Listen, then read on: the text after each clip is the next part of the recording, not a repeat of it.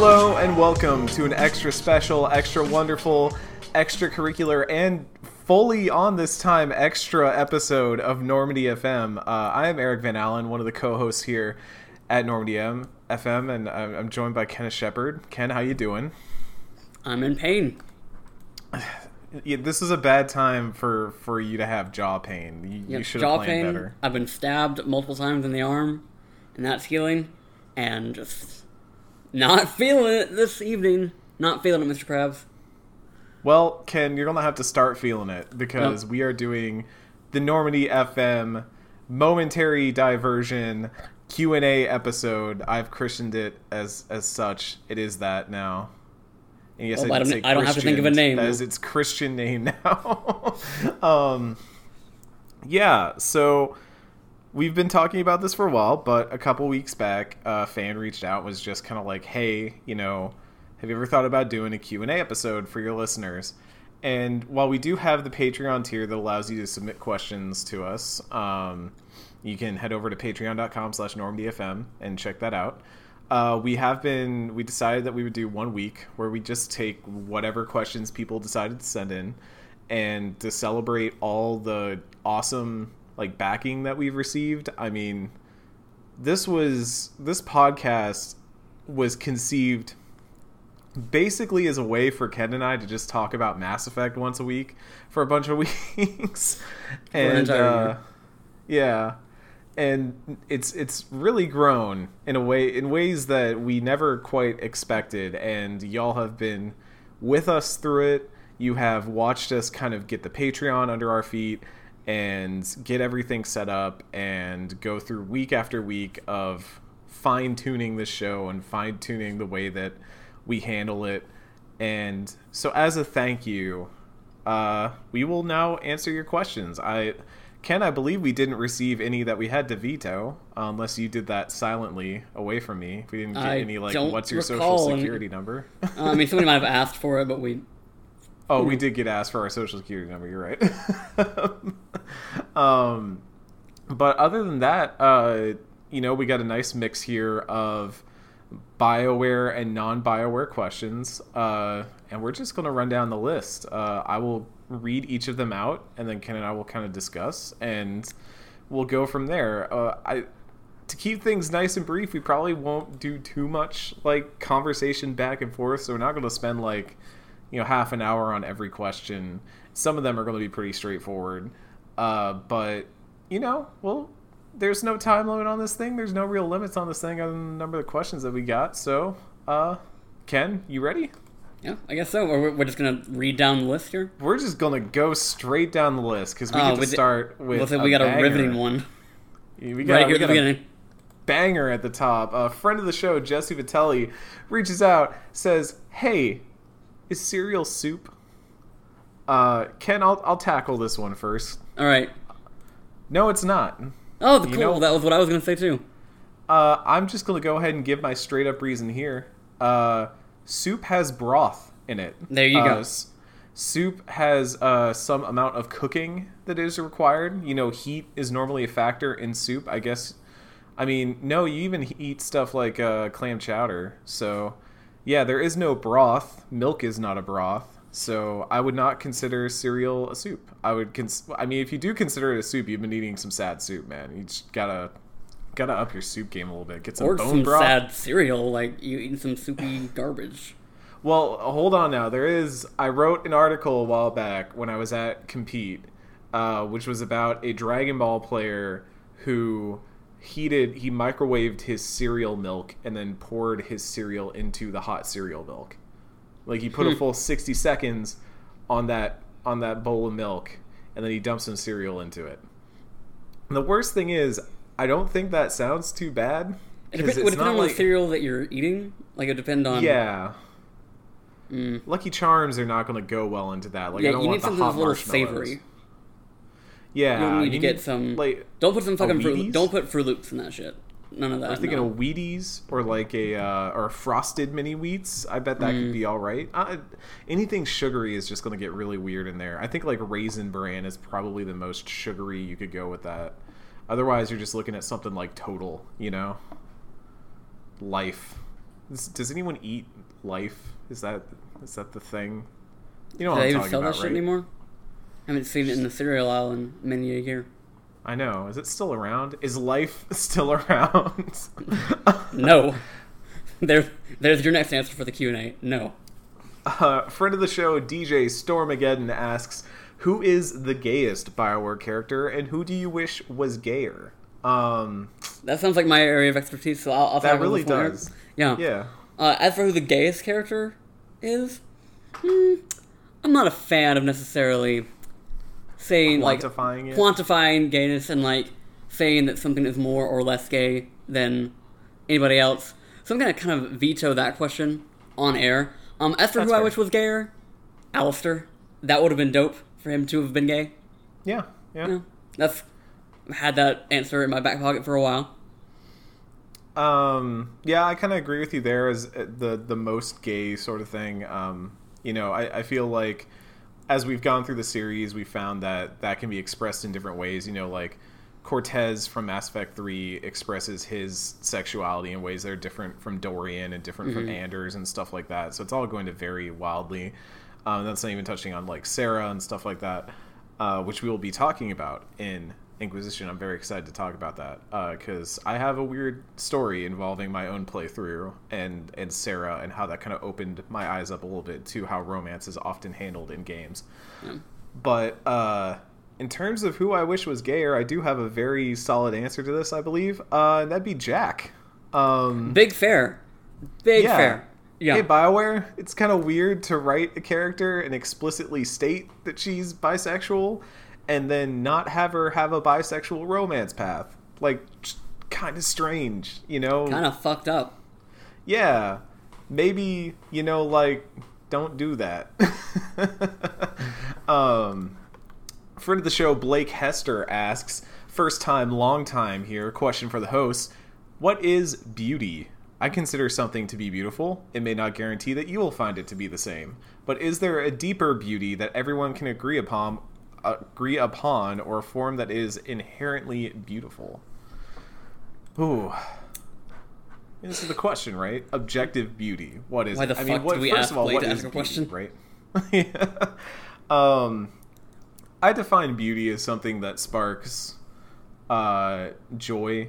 Not to just use that as like the meme way, the Marie Kondo way, but something that elicits a feeling of happiness. But mostly, I ascribe beauty to a certain like form, and not form in the cosmetic like aesthetic like appearance way, like oh my god you're beautiful, but like I think the way that a production line could be incredibly efficient and simple can be beautiful in that simplicity. So I feel like beauty then is an expression of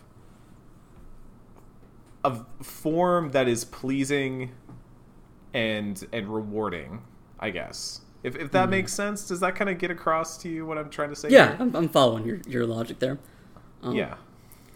My thoughts on this. Blake Hester has had 2 contributions to Normandy FM because he doesn't play these games. He refuses to play them so he can come on. One was this question. The other one was the theme music to the Mass Effect seasons of the show. Yes, And I think one of those was beautiful. The other one was not. Wow, why would you diss his music like that? Just kidding. Yeah, Blake Hester, for those who don't know, I think we only mentioned this like way back at the beginning, but Blake Hester is not only a friend of the show and a friend of ours, but he's a wonderful freelance writer. You should follow all of his work. He is on Twitter at Metallica_is_rad, and he also composed our theme song that we've been using this whole time. So get on him for that. The Mass If you Effect want to season like specifically. the what? Yeah. For the Mass Effect ones. The Dragon Age one, forget Yes. somebody else. Yes. The Mass Effect theme music. Sorry, my bad. Yeah, so if you like that music and you want to commission stuff from him, hey, he's a good musician too. I bet you he would be open to that. I guess for the second part of his question, is there a deeper beauty that everyone can agree upon? No. Yes. I say yes because the what's the ratio, the Fibonacci spiral, where it uses the Fibonacci ratio, the golden ratio, where it goes like 1 1 2 3 5, 8, like where it's like sequential like that, and it's a naturally occurring spiral that you find in nature a lot. I think that is like objectively beautiful, that there is a mathematical pattern that is not only quantifiable and understandable in sort of the way that we understand mathematics and numbers. And do you ever think about that, Ken, that somebody just had to arbitrarily invent math, like just be like, that's hey, fair, that's fair. Every time I was in a math class, and one thing, and now it's two things, but now we need to understand why two things and two things make four things, and like that's cool to me. But the fact that we found in nature, which for all that we know is, depending on whatever belief you ascribe to, could be made by anything, but that there is like naturally occurring ratios within the universe is beautiful.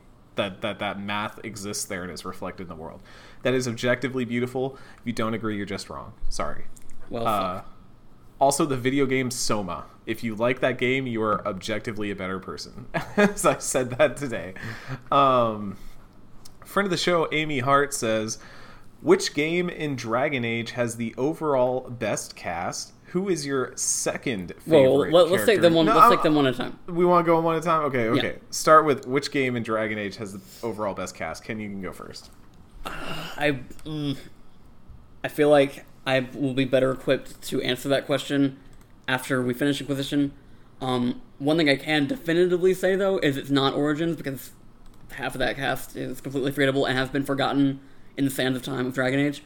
Because I don't know, like I feel like what I've told a lot of people is that my favorite characters of Dragon Age are in Inquisition, but I think in terms of like a most well-rounded cast, it's probably 2. I could see that. My feelings are that definitely Inquisition's characters feel very deep, and in moments you see them interact, but the way that the entire cast holistically acts together, too, is a little bit stronger in that regard. That being said,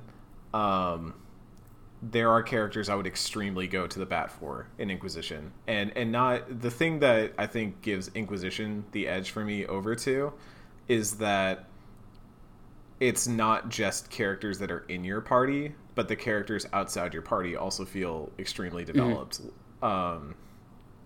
People like Scout Harding or your advisors or stuff like that. They're very well-developed characters on the periphery even, so that kind of gives it the edge for me.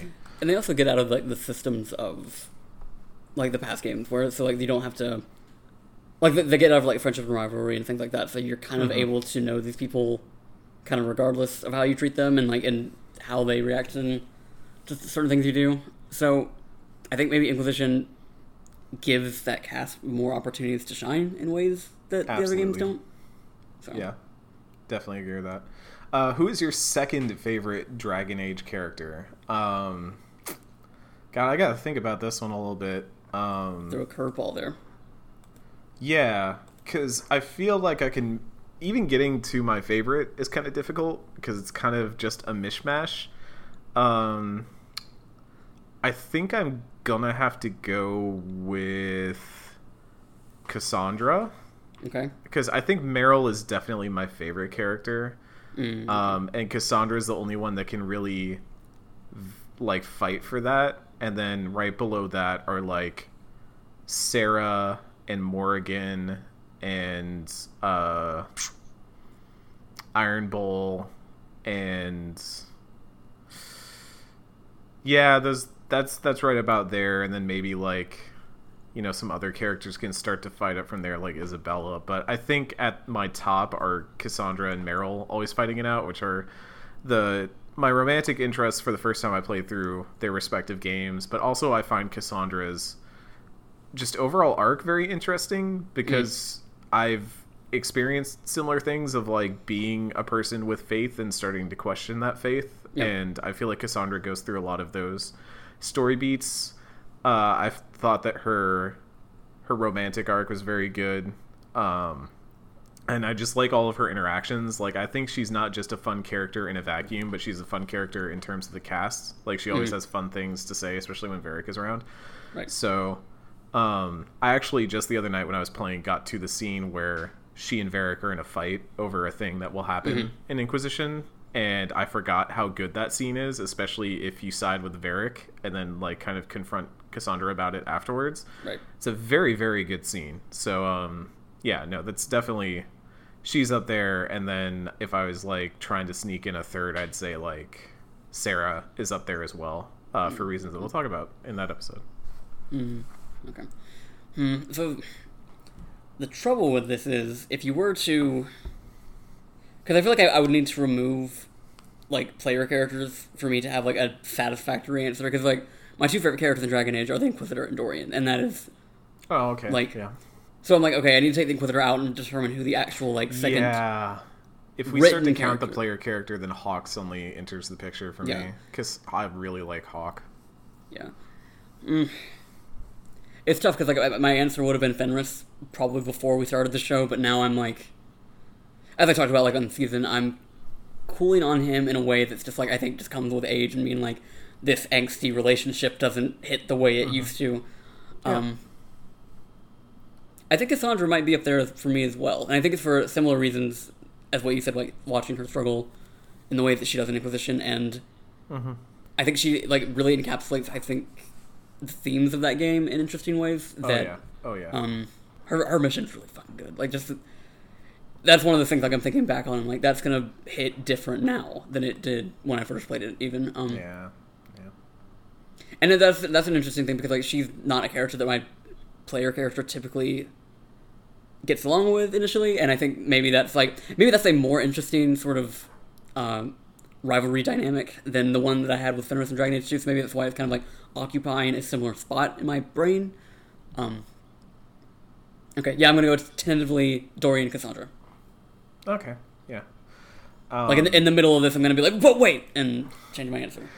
Yeah, that's the hard part, especially picking like a second favorite. And here's the weirder thing that I'll say this is like I have a harder time in Dragon Age with this than I would if I was doing like a Mass Effect character. Yeah, that's for sure. And I don't know if that's because I have more passionate feelings about Mass Effect characters, whereas like I'm not as fired up about Dragon Age characters like on the whole. But also because I feel like every time I've played Dragon Age now, I've had a very different experience with the characters. Like I tend to focus on different characters. I tend to notice different things about different characters. I tend to like see in certain characters like storylines and just things that really draw me in that I didn't see before. So in that way, I find that Dragon Age's characters like keep me wanting to learn more in a way that sometimes Mass Effects don't, because you get to spend so much more time with Dragon Age characters. I think there's a weird thing about it, and I think it comes from like changing protagonists and changing settings. Like, I feel like I have to sort of recontextualize every single one of those characters every new game. Like every game, like there's like I have to approach them from different angles and different, like the relationship is something different. Because like when I am interacting with people with Hawk, I interact with them differently than I would if like I was the Inquisitor or the Warden. And so I think the relationships change, like just because of who you're playing. So I think like seeing these characters in those different contexts can kind of shape how you feel about them in the moment. For sure. Yeah. If you could swap Mass Effect characters with Dragon Age or vice versa, who do you feel would be a good fit for each world? Let's say we're going to pick one character from Dragon Age to put in Mass Effect and one for vice versa. So if we had to swap one into the other, which one would we do? And I'll do my Dragon Age into Mass Effect first. Okay. And I would just say, I guess... I'm going back and forth now. I thought I had a good answer locked in, and then I was kind of questioning it. I like Shale a lot, moving into Mass Effect, just because I felt like in Mass Effect, a lot of your characters were very humanoid, I guess, and Shale is a little bit different in that respect. And also, I always wanted like an Elcor, like squad mate or something like that. So that could be interesting. But also, now that I'm thinking about it, and also, you know, Iron Bull is kind of hits the same notes as like your Krogan squad mates do, and you know, I feel like a human character going over would just be kind of too easy. because you already get so many human characters in there. So My question about this scenario is: do we just get them like plopped into the other universe exactly as is, or do we kind of exactly like as is? They just re- get plopped okay. into the universe. Because I was Fish out of wondering, like, water. I guess that recontextualizes the whole thing for me then, because I was thinking, like, if we were to put somebody, like, from Mass Effect into Dragon Age and kind of, like, figure out what their equivalent role is in that universe, the idea of, like, Oh, Jack... I mean, you can... Yeah, I guess, yeah. Like, the idea of, like, Jack being, like, an apostate mage that is, like... Oh, that's... Yeah. just absolutely wrecking anybody that tries to get in her way, like... I guess that's what I get hung up on, is, like, what are the equivalents of Mass Effect and Dragon Age that would be, like... the thing that determines whether or not they're a good fit for that universe or not. Okay, well, would Shale then be like an Elcor, essentially? Like, if that transferred over then? Or I guess- would that be closer? Like, no, not Well, Sten. the thing is, like, she's way too expressive to be an Elcor. In Elcor, yeah. Huh. I'd have to think about that. Maybe Shale would then be like a character that's like using a mech suit or something like that. Like they were damaged when they were young. You know, they got like, you know, there was a terrible thing that attacked their village or something like that, and then they became like they had to get put in a mech suit. You know, they got. You've never played StarCraft, so you don't know what a dragoon is, but you know, like that. I don't know. If I was doing that, then maybe for my Dragon Age character that would port over, I think like Solus as a biotic would be interesting. Or Anders. I don't know. Is there such thing as like space spirits? But on the flip side, from my Mass Effect into Dragon Age, man, see, now I'm just thinking about how cool the Jack idea is. That is a really good idea. I like that a lot. I think I'm gonna steal your answer there, and that would be my answer. Well, we've got a consensus. We can... Yeah. That's our final answer. Jack, the kick-ass apostate mage. I don't really know. A Dragon Age character to Mass Effect is tougher, though. Because I feel like the parallels there aren't quite as easy. Sandal into Mass Effect, and he is, like... Yo. out here making, like, fucking weapon upgrades and shit. And when he says enchantment, nobody knows what he's talking about. But they're just like, okay, cool, you've spec'd out my rifle. And then, like, you shoot the gun and it, like, lights things on fire and stuff. You're like, what'd you do? He's just like, enchantment. And you're like, Yeah. oh, man, now I want that. That's really good. I like that a lot. Well, that's what he was doing when everybody else was in Inquisition. He was transferring dimensions over to Mass Effect. And... He's like Ciri from The Witcher, you know? He just pieced out into an alternate dimension for a little while. Man, I'm referencing all the games that you don't play today. I was like, I have no point of reference for this shit. Adam on Twitter, so now we are through friends of the show who submitted their questions. We're onto our Twitter questions. What are some non-BioWare franchises you would love to play for the podcast? I mean, Ken, we know this answer. We do know this answer. Danganronpa. Hell obviously. yeah! Like, that's... I think when we've talked about it before, when we've been like, if we had to personally choose what series we would want to do after this, probably Danganronpa. If only then that would make Ken be able to like fully commit me to having to watch all of that anime. That you call it that anime as if it's not like the canonical third entry of that story. It's amazing how I managed to play V3 and still fully appreciate the story without playing a single Because I ounce told you what happened in Danganronpa 3. I love that you told me that the Despair Girls was going to play into V3 too. It's a complete lie. No, I didn't. I said it was going to play into 3. Oh, yeah, into 3, whatever. Anyways, if you want to hear this for a podcast, that's an option if you get us to that tier. But Danganronpa 1 and 2, and even V3, I would say and V3. 3, and like if in the scenario where we play Danganronpa, we play the whole fucking thing. We would do all of them. I'm just saying that like Danganronpa 1, 2, and V3 are like some of my favorite mystery games of all time. I've always kind of wanted to go back and visit them, but they're very straightforward, so I don't know how much I would appreciate going back to them. I think, but maybe there's been enough time because I would have played them back in like 2015. Or I think it was the very beginning of 2015, because you and I knew each other at the time, and we did, Yes.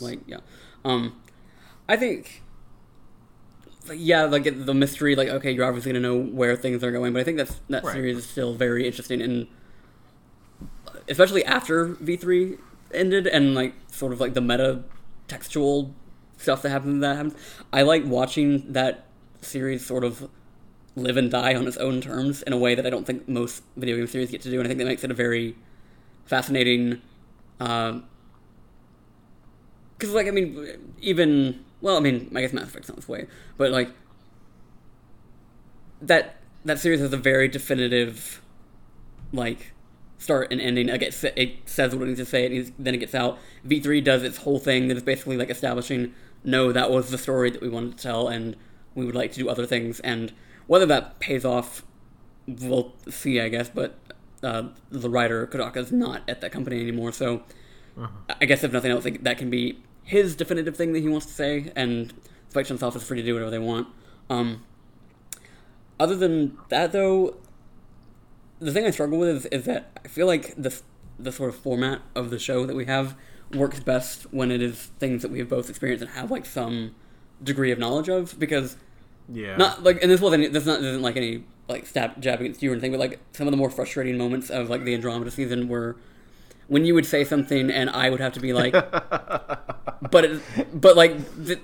thing that you're annoyed by is going to be resolved by the end of the game or something like that. Right. And I think if everyone involved has the knowledge of what's coming up and can really contextualize every moment of what we're doing, it works out better. And I think that's why. The best moments of the show have been the ones where we can speak holistically about stuff.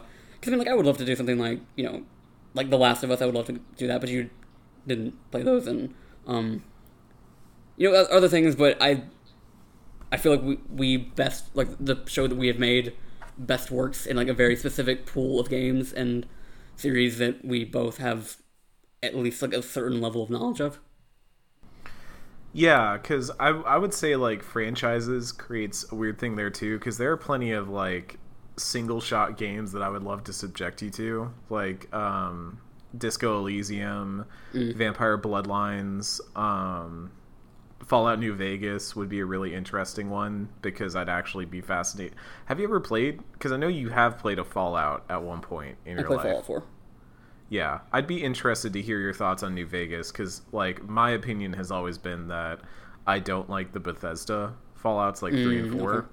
but I think New Vegas is, an incredible RPG. It's what Fallout should be, right. For, a very wide array of reasons, but, I think beyond that, honestly, we could start, if we even expand this beyond games, I think it could be interesting for us to, look at not games. I'd be down to do an anime.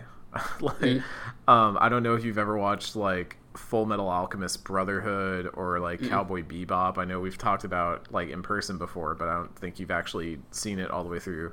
No. But stuff like that would be really interesting. But that also then adds a little layer of it being a game is kind of interesting, and it being an RPG where we have these characters that we've crafted and stuff. There's just a lot of X factors that I think have gone into what makes Normandy FM what it is, and also the reason why when we have guests on they're always so passionate and stuff is that they have attachments to these characters, but these specific games drive that in a way that you don't see in really a lot of other games. I don't know, I wouldn't want to step on Fodlan's turf, but Fire Emblem is the closest thing I can think of, or Persona, I guess we could do Persona. God, don't have to tell me twice. Yeah, no, I can't believe I just had that cursed thought, because now I've put it out into the world that Persona 5 could be a thing that we do, and then we'd have to tackle with all the things that entails, but also that feels like maybe the closest non-BioWare thing that could still fit our format and our structure of the show. Oh, God. If I thought Inquisition was going to be a long playthrough. Alice on Twitter asks, what are some games that you guys love that you believe are underrated? That's a big So question. we can rapid fire this back and forth because I don't think we need to spend too long on it. And honestly, like I don't mean to make this sound like hipster or anything, but like we do have plenty of games that we like that are not like commonplace, well loved. Like I've already mentioned Vampire the Masquerade Bloodlines, which is kind of a cult hit that I feel like was either really beloved at the time by a set of critics or has only recently become beloved again because obviously the sequel's coming out this year and I cannot wait for it. I'm very excited for it. It's a game that is in my top 10 easily, but also like I'm in a weird place right now where a lot of my cult favorites are weirdly being revived because like normally The World Ends With You would be my answer for this, and now it's getting an anime and there's like rumors of a sequel too, so I'm sitting here like I thought I was the only one who liked that game. So there is one that I tend to trot out pretty often that I'll do two because so the first one is what is my front runner for game of the year this year is called Umurangi Generation, UMURANGI Generation. It is, to explain it as briefly as possible without any spoilers for what it does in about 3 hours of runtime, it is a semi like open walk around sort of hub world thing that is a Pokemon Snap alike where you are taking pictures of things and you are given a list of things that you need to take pictures of, but it's set in a future that is rapidly decaying, let's put it that way. And it's also got a very heavy Maori influence because I believe the developer is Maori and included a lot of that culture in there. And it is, in 3 hours, it is absolutely one of the most engaging games I've played so far this year. It just does a lot with sense of place and like communicating things without words, which sounds really silly, but it really gets a lot across by just putting you in a place and telling you to start taking pictures of things. But the other one I bring up is actually a game that came out near the end of the PS3, start of the PS4 life cycle, which actually would have been around like 2015-ish. And it was only on the PS3 and the Vita, so nobody played it. It's called Lost Dimension, and it's a game that I know, as far as I know, the only people who really care about this game are myself and friend of the show / former whatever like co-writer David Roberts is also really into this game. It is a roguelike Valkyria Chronicles-esque game where you have a team of, I guess you'd call it like specialists, like superpowered kids who are climbing up this tower to stop this dude before he starts the end of the world.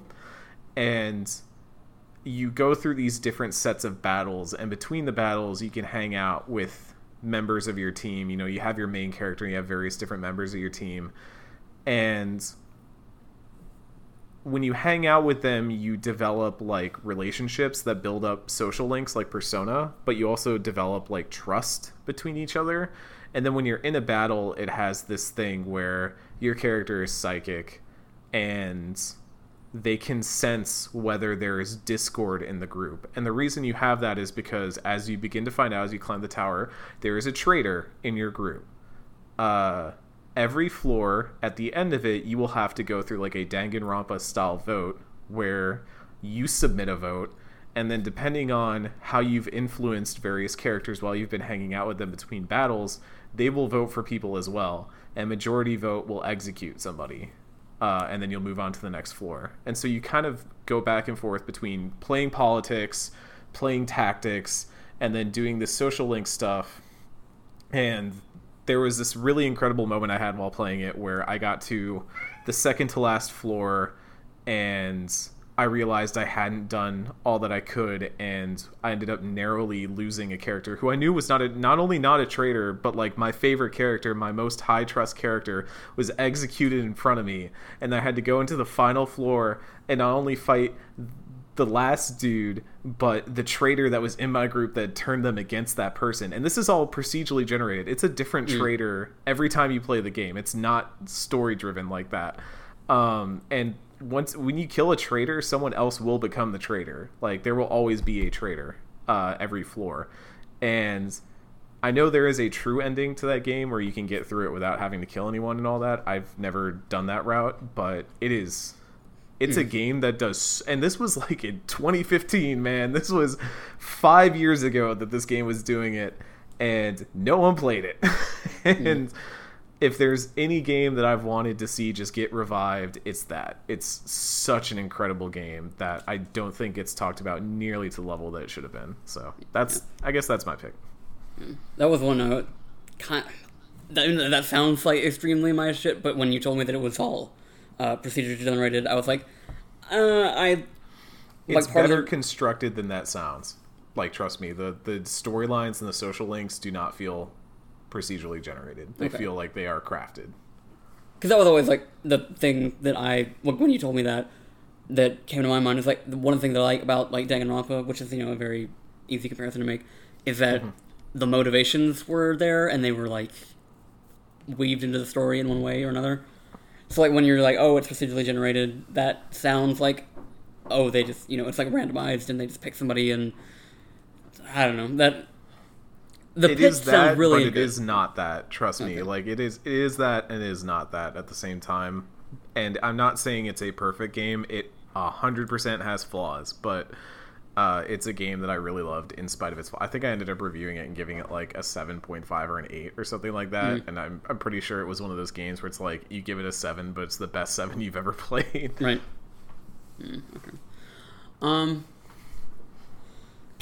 So for when you say underrated, when I say underrated, no, like when this question of like you believe a game is underrated or anything's underrated, I feel like you kind of have to take in like the scale of the thing, as opposed to because I could be like, oh, this indie visual novel that's on Steam that I got for like $2 is underrated because nobody else is playing it, but like when you say underrated, I think more along the lines of like based on the like say the budget, the marketing, and like the presence that it has when it comes out. When I feel it's underrated. So the answer I feel like I'm gonna lean towards is like the Sly Cooper series, and the main reason I say that is because Ratchet and Clank still fucking exists in 2020. Like there's a new one coming out on PS5, and it's a movie. Yeah, it had a movie, and the quote unquote remake, whatever you want to call it, they came out on PS4, was like super successful for them. The movie wasn't, but that's not really, that's whereas Sly Cooper like went away for a long time, it came back once, and then I feel like it got caught up in a lot of like Sony's very piss poor marketing of the PS3 era, which meant that they would just put things on shelves and barely say a word about it. And then it left on a cliffhanger that I have been waiting for 7 years now to be resolved. There was a movie at one point, it got changed into a TV show that has disappeared from the internet. Nobody that I've talked to knows what happened to that thing. And it frustrates me because I feel like that series has not been replicated or like has anything that's similar to it in terms of like style and just like the general tone of it. Like if you were to compare Ratchet and Clank to like a Pixar movie, I would compare Sly Cooper to more like a Nickelodeon Saturday morning cartoon. More of like an early 2000s, late 90s era. And that's just like more interesting to me than Ratchet and Clank. The thing that like, and I don't hate Ratchet and Clank. I don't mean to sound like that, but like that it was the one in that sort of like trilogy of that not trilogy, like that trio of mascot platforms that Sony was doing at the time that kind of, I don't want to say failed or had a flop, because I don't really think that's fair to call it that, because I think it has more negative connotations than the last Sly Cooper game really deserves. I think it was just a marketing thing of Sony shitting games on the shelf and not ever acknowledging them in any meaningful way. I think it's really unfortunate that series has not been given the opportunity to come back. My other answer would, and I don't imagine this game has aged well. Because I want to say it needs a remake, but I don't know that game as it exists would be worth revisiting in 2020. But did you ever play Haunting Ground, that Capcom horror game? PS2 era? Oh, okay. So I get that one confused with Rule of Rose all the time in my head, but that's not. Or wait, no, it's not the same game, right? No. Okay, but Haunting Ground is the one where you're the girl and you're running around, and I think there's a dog too. Mm-hmm. Yeah. Yeah. Okay, I know which one you're talking about. And so that was coming out. I've heard a lot of people like that game. Yeah, because like it came out around the same time as like Devil May Cry 3 and Resident Evil 4, and like Capcom was like hitting its fucking stride in that era.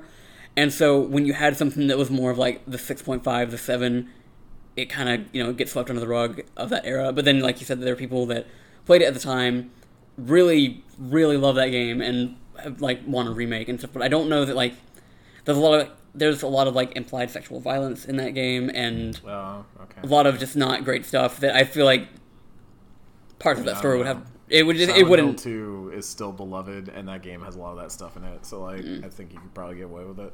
Maybe. I think maybe like if you look back on something retroactively, you can kind of be okay with it. But I think. Oh, but remaking remaking it like 15 years later when games look like they do now and have a level of fidelity, just like maybe it's not worth revisiting, but I do think like that's a game that is like the definition of an underrated game. I think it just came from it being in a very particular moment in that company's history where it was like the least remarkable thing that they put out in most people's eyes. But that's one of the games I always go back to for this kind of question. I want to add just one last one to my stockpile. Because I was thinking the other day, I always reflect on it that like 2017, in my opinion, has been one of the best years of video gaming that I've lived through. It was the year of Persona 5, Danganronpa V3, Yakuza 0, Nier Automata, Breath of the Wild, like even PUBG and stuff like that, was Splatoon 2. Like a lot of my favorite games of this generation came out in 2017. That being said, one of them that never gets the love I believe it should is Battle Chef Brigade, which is a side-scrolling action game mixed with a match 3 puzzle game that's about competitive cooking, and it absolutely rules, and it is so fucking good. Like, I regularly get annoyed at how good that game is because it works in a way that you do not think it would, and it somehow perfectly amalgamates like what a competitive cooking environment would feel like, and the rush to like run out and actually hunt the things that you need and then consider like what pieces of them you want to bring back to construct a recipe that will provide the most like effective flavors to please the different judges who are all looking for different combinations of things. Like, it's so fucking good. Like, I own that game. What's up? I was gonna say I own that game. I got a couple hours into it, and I was always like, it was never one of those things where like I felt like I bounced off of it because I wasn't feeling it. It was just like other shit happened, and I just never got back to it. One of those things I should probably get back to at some point. It's a relatively short game. I mean, you could probably beat it in about 5-6 hours. It's not a very long campaign, and they've had 1 or 2 major updates in the years since. They added. I think it's only split screen multiplayer. There is not online multiplayer, sadly. I wish there was online multiplayer. But there is a leaderboard with a daily challenge, and I was actually following the people who are competing on it because they were just always like finding different ways of sussing out like, okay, what's the best ingredients that we can get in the shortest amount of time and that kind of stuff. And also, but it's got like a little bit of that fighting game mechanic in it because it's very like inspired by things like Vanillaware. And again, hey, another underrated game. If you've never played Odin Sphere, Left Riser, the remake that's on PS4 and should fucking come to Nintendo Switch. That game also rules, but it's very inspired by like Vanillaware combat, where it's got this real like good fighting game crunchy feel to the combat, and then it mixes in match 3 and cooking. God, that game is so freaking good. I am just routinely mad about how good that game is. I would do crimes to get a Battle Chef Brigade 2. I would do felonies to do it. So yeah. Video games. They can be good. What do you hope to see with games in general going forward in terms of mechanics, story, etc.? Alice asks. I'm assuming this means games in general.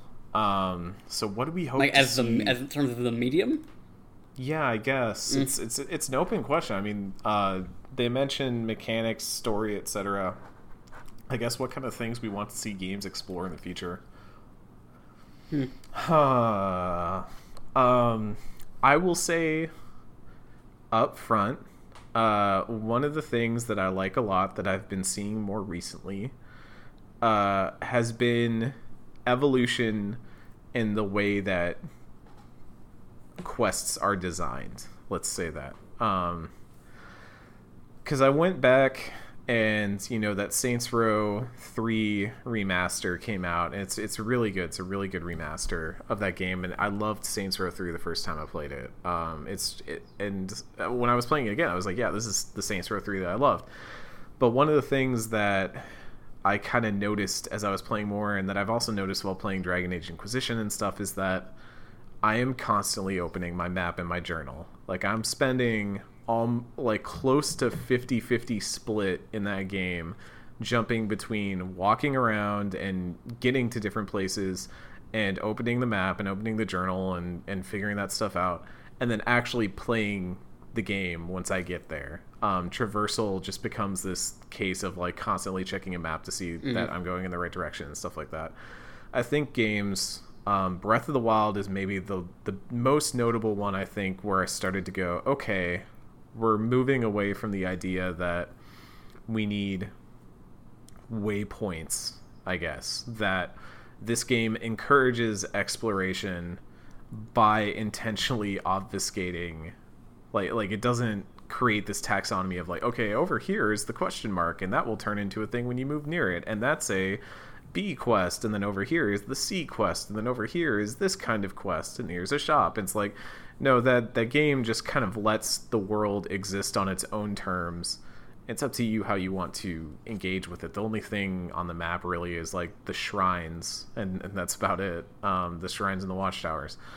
And then more recently, a game that I incredibly bounced off of, but I will give it a shout out for this, Ghost of Tsushima. I'm always going to mess that name up. Two things that it does really well is that you can talk to villagers to uncover info about the area around you that will then kind of start to naturally lead you along a quest progression that feels way more natural than your normal average, I'm going to run to a watchtower and go to the top of the watchtower, and now I see all the icons. Now I can run to all the icons and do all the quests. But also the ability to swipe up on the gamepad and just get a gust of wind that directs you where to go next. That is the smartest damn thing in a video game I've ever seen, and more games need to do shit like that. I don't care how you make it happen, but that just makes so much sense, and that world is so well designed around it, and I cannot tell you what a game changer that is for me. That's a sucker punch thing, because even in Sly Cooper, they were doing not specifically win, but they were making it very easy to kind of assess where you needed to be, where you needed to go. On that note, for me, what I would like to see, I guess, because this is a very big question, so a more general thing is just, I want games to be shorter. I want them to be smaller. I want them to be, instead of these big, stupid, fucking open world collectathons, I just want things that are gonna I mean, I know I literally just said shorter, but playing The Last of Us Part 2 and then Ghost of Tsushima right next to each other, at least, yes, Last of Us Part 2 is a fairly long game and, whatever, but in terms of structure and always having that forward momentum and never feeling one of the things I like least about video games is when I feel they're wasting my time. Okay. And a lot of that comes from just things being big for big's sake and caving. I don't know if one is that word, caving, but giving into a very specific expectation that games should be these things that occupy you for weeks at a time. I'm very bored of it. I like when I can play something and it feel like I got in, got out, got in, got what I needed from it, and got out. Where Ghost of Tsushima, like, I am a huge Sucker Punch fan, but I bounced off that game fairly quickly, and a lot of it was because it is so large, it is so expansive, and, it's beautiful to look at, and that photo mode it has whips ass, and there is an infamous Second Son band that I need to go find at some point, but existing in that world does not compel me because it is so filled with nothing, but big enough to occupy somebody for like 60 plus hours. I'm just like, I don't want to be anywhere for that long, much less riding a horse around.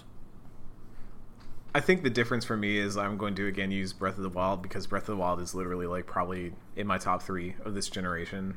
And I think and I know this is actually a reason you bounced off of it, but what I liked about it was that it felt like the emptiness of the world was part of the storytelling. Like, I think there's just something that's so tonally different about that game. And maybe like Majora's Mask is the only thing that can come close to it, or maybe even like Wind Waker.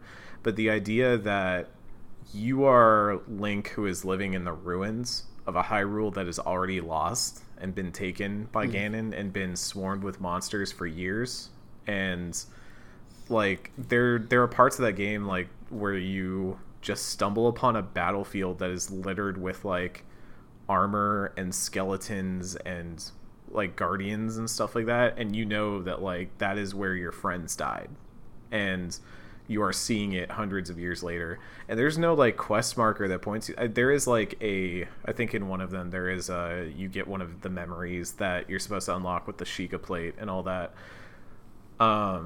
But other than that, like, it's the openness of the world is just about like, this is where you decided to go. This is where Link decided to go, and it's how you decided to spend your time. And I think there's just so much in that game that is about that natural discovery. There's like a Miyamoto quote about he used to get his ideas for games from like when he would play outside as a kid and just run around in the woods and stuff, and it has that energy. And I feel like so many open world games are chasing that energy to have that natural feeling of discovery where you were just playing imagination in the woods, and none of them, bar a few, they tend to be more like theme parks, more like, here is a very structured way we want you to move through and have fun, rather than like, why don't you find what fun means to you and discover that. And that's not for everyone, but I think that was like a revelation for me. And I will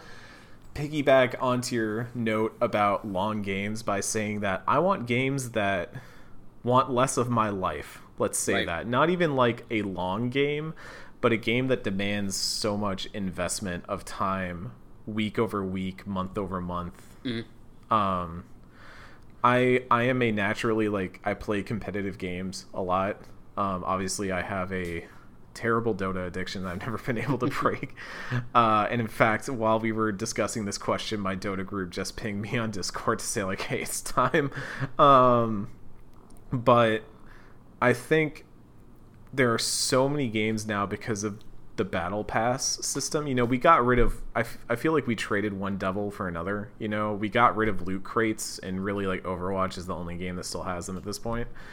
But now we have the battle pass, and so now we get to see all the rewards that we can get. But now we've got this free track where you can slowly unlock things, but then you've got the premium track where you can buy the battle pass, and then you'll not only level up faster, but you'll get the premium track stuff as well. But you could earn the other stuff, but it's going to take you more time. And I know that initially that sounds like a value offering of like, okay, well, which do you value more, like time or money? And you got to choose which one. But I'm presented with that choice in every multiplayer game now.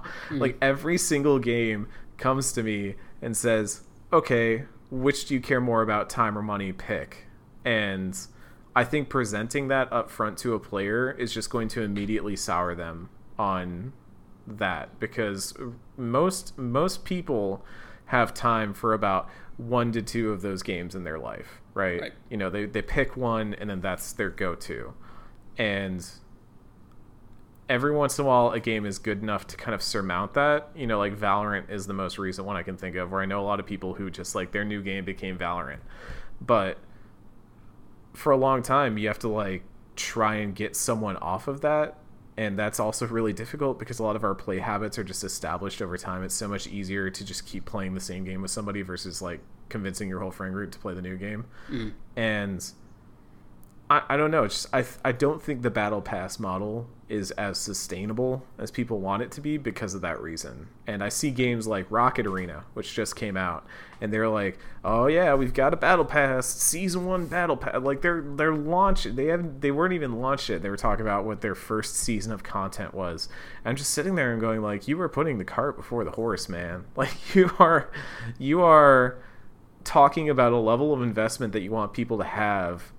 And this game's barely out, and I'm already being presented with a question of, so how many hours do you want to dump into this game? And I just want to play the game. So when I see something like Star Wars Squadrons, where they're straight up saying like, yeah, we don't really have plans for DLC, we're just going to kind of put the game out there. And I'm hoping that like Game Pass will maybe start to soften some of this, and we'll see more stuff like that start to flourish, where the subscription model offers a way for devs to still get money and get the money they need to keep making games and keep developing games, but not necessarily be so reliant on keeping people attached and getting those kind of returns season over season, because I just don't think that it's sustainable otherwise.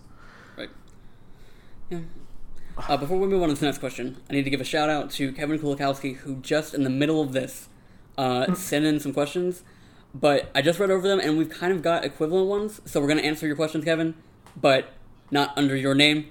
But yeah, just so you know, we see you, we hear you, and we will get to your questions in one form or another before the night is out. All right, so most of those questions were ones that we have on the list already? Or something that's close enough that I think we'll answer it in the same way. So. Okay. And then one more question from Alice on Twitter. What games from previous generations would you like to see remastered besides the long overdue Mass Effect remaster? Obviously Mass Effect, that's an easy answer. I think there are a couple I don't even know if I'd call them remasters, but like port forwards that I would like to see on the Switch specifically. Like, I'm really happy that Shin Megami Tensei 3 Nocturne is getting a remaster on the Switch. I think that is extremely overdue. That game is a cult classic for a reason. It's one that I've never been able to play because it was extremely hard to find, and now I get to finally play it. To get that. That was an issue for me. By the time I knew about it, it was a collector's item already. Right. I'd love to see a Tales of Symphonia remaster. Tales of Vesperia got a very, very good one on the Switch, and every time I play it, and I kind of just go back every now and then, I play it, I chip away at it, and I still love that game. But every time I play it, I'm like, man, Tales of Symphonia is a good-ass video game. I played that 80-hour game again. I think that's my like top pick. And then the other one, which is a game that I haven't played that I would like to see remastered just so I can play it, and that I might actually just end up playing anyways for a reason I will explain in a moment, Golden Sun. I've never played Golden Sun. I've always wanted to. I can't believe that there isn't a Golden Sun collection on the Switch yet. That just baffles my mind. That seems like an easy home run. So if you're listening, Nintendo, that's free. Take that. Do it. But the Analog Pocket goes up for pre-order next week, and I'm definitely going to try and get one because I recently uncovered my collection of Game Boy and Game Boy Advance games that I would love to play again.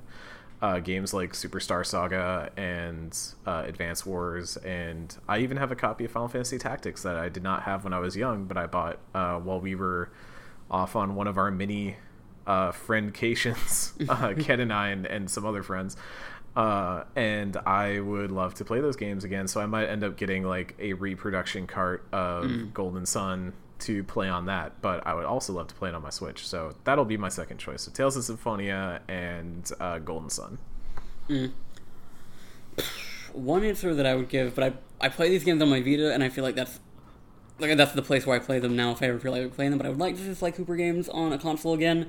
But one of the more egregious like things that has not been remastered that of like this last generation that I was surprised did not get ported somewhere in the past 7 years other than fucking PC was the Final Fantasy 13 trilogy, because nearly every other mainline Final Fantasy has been moved to some modern system lately. Like there was like a huge wave of them at one point. I think like almost all of them are on Switch or PS4 at this point. But not those games. And I feel like I don't have as fresh memories of the first two specifically because I played them on like my 360, which by the time that Lightning Returns came out, which I did play multiple times, I'd kind of moved on from those and never went back.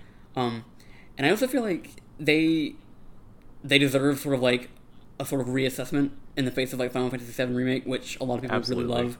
And those games, like, or that game specifically, really draws from the best parts of those games.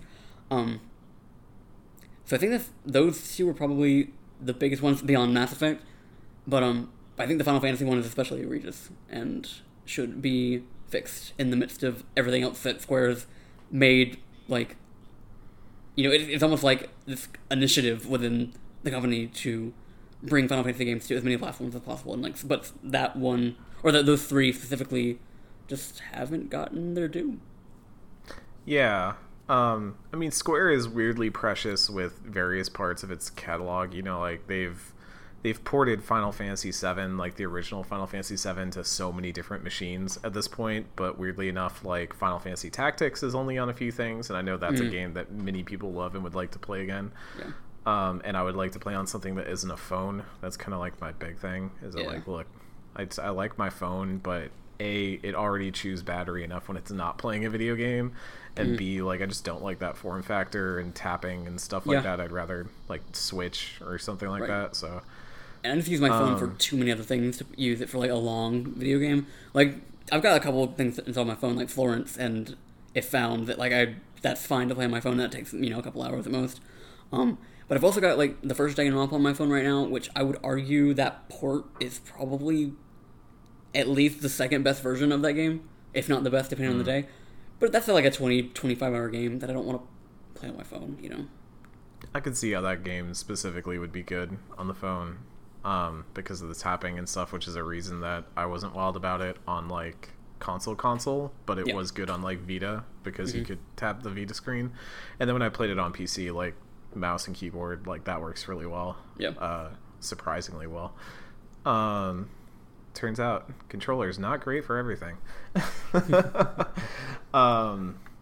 And if only Danganronpa was on Switch, then we could talk about whether a theoretical motion control Joy-Con thing would work too. I mean, that could be that's like, it's not a remaster, but that's a fucking egregious not on a system it needs to be on. Like, what are you doing?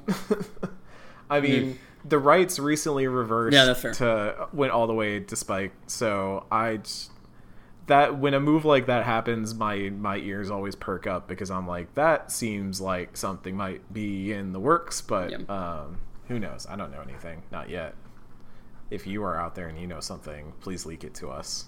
To be fair, please leak it to the Normandy FM DMs. Even head start. Raina Miller on Twitter asks, we've heard about some beloved characters during Normandy FM, but what are some of your favorite characters in other games? Any particular reasons for those picks? Oh boy.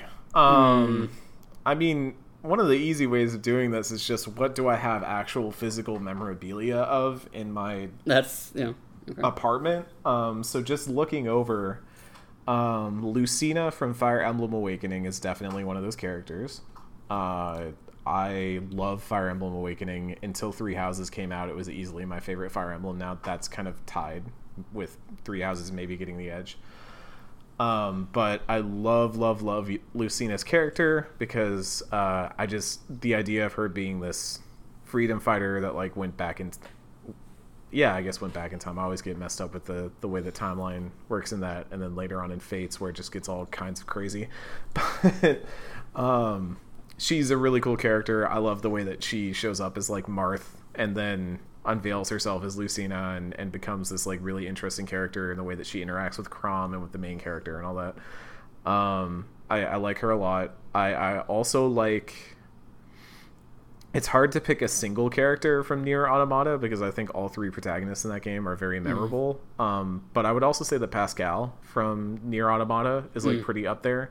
The robot who kind of represents the past, like what's the word I'm looking for? Not pacifist robots, the ones that are not trying to like fight Yorha and the androids.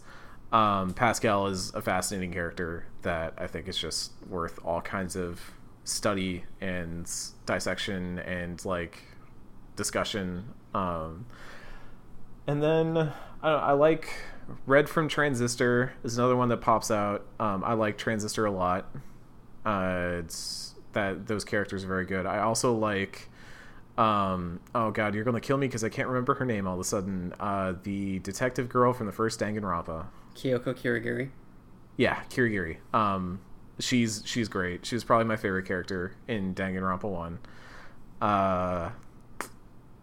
Wait, do you have something of her? What's up? Do you have like no, I don't have like I thought you really that stuff is yourself. That's impossible to find stuff like that, and B, like once I feel like there's a level of amount of anime figurines you're allowed to have before it like goes from like, oh, I like games to, oh, this is getting a little strange. So I'm trying to not pass the event horizon there. And then I have other characters that I like a lot, but those are more because I like playing as those characters. You know, like I have my fighting game mains like Captain Falcon and Bowser and Milia Rage from Guilty Gear and Phantom Lancer from Dota and stuff like that. But I think in terms of like the way a character is written that is not from a BioWare game, like those are some of my standouts. Oh, and Neku from The World Ends With You. Okay. All right, so I'm gonna. And Makoto from Persona 5. Okay. I had to slide that one in at the end. So, to kind of mask this character's identity, because we just fucking said that we, in a perfect world, we will do Danganronpa on the show at one point, and I would like to not spoil that for everyone. You don't have to spoil it, but you can just say it. Like... Oh, well, I was gonna say, I will just call them Monokuma of Danganronpa. That character in that's the weird thing about, I guess, like the very beginning of that series is there were characters that existed as more of like force of nature type characters as opposed to necessarily characters with arcs and motivations that were ever made abundantly clear. But as Monokuma's role got expanded upon throughout, specifically Danganronpa 1 through 3, like, you know, the actual quote-unquote canon story of that series, that character encapsulated like depression for me in a way that I don't think or want anything to ever replicate for me ever again. Because like, especially because like we were playing, like Danganronpa came to the States around the time that I was just like switching careers and wondering if I was ever going to make it in an industry that is really fucking hard to get into, and maybe I was attaching things to my career trajectory that were maybe not healthy, and so like this character that laps up despair and like that an existence without hope was this weird thing that like and not necessarily just like I identify, like not like I identify with them specifically, but more like the idea of fighting that was what has resonated with me with that series for so long. So like I do have a tattoo that's like a quote of theirs that, you know, I got with all of that in mind. Also, you know, and I guess less depressing ones, I love Yuna from Final Fantasy X. Like, she is like the quintessential JRPG protagonist in my life, because what I love about Final Fantasy X and her specifically is like that sort of getting to that point in your life where you're willing to question things, and in her case, literally tear all these things that she's ever been told down and just kind of like live on her own terms. And that's what I think makes Final Fantasy X too, as divisive as that game might be, like what that game makes that game very special to me is just like watching somebody live out her life in a way that is not dictated by anybody else. And then I was just going to chime in to say that Riku is probably one of my favorite characters. Like Riku and Auron are probably like my favorite characters from FF10. But the reason I like Riku is pretty similar. That I see her as like a character that sees, like alongside Lucina, like these characters that see something that is set in the world and decide that they're going to like fight against all hope to try and change it. And like, you know, consequences be damned, they're going to change this. So yeah. Couple of those would be, and like I just got this tattoo, so it's like staring me in the face. I really like. I have my favorite Persona characters in each game, but like I've really taken to Ryuji Sakamoto over the years just because like that character that so fucking badly just wants to help people, and I don't think this series, like Persona 5, like the sub-series of Persona 5, does right by him a lot, but seeing that character that goes through like just the absolute worst fucking adolescence that game can concoct and still be this really optimistic, hopeful person that wants to be there for the people in his life and, you know, just like fight for principles that a lot of that game pushes against, and like just, you know, that's, we could have a whole other podcast series on Persona 5. But yeah, we could do that. NormanDFM.com or Patreon.com/NormanDFM. Get us to that tier. I'm not in my room where all my shit is to look at, so I'm sure I'm gonna forget somebody important. But my last couple would be like Joel and Ellie from The Last of Us, and they have both taken on like completely different meaning for me in the past like couple months. And then, like you said, you've also got like the characters that like you're kind of like your mains of things that like really, like I have a bunch of Soldier 76 shit from Overwatch, Ryu from Street Fighter, Green Arrow from Injustice expands beyond that, but that he's not necessarily a game character to me. He just happens to be a character that I played in one of the games that I spent the most individual time in with Injustice 2. I think that would probably about cover it for like the really big important characters in my life that aren't BioWare, because when we got whole seasons of that, so I don't need to retry that. Yeah. God, now I'm just thinking about, every time I think about Makoto's Persona Awakening scene, I'm just like, damn, is there a better video game character?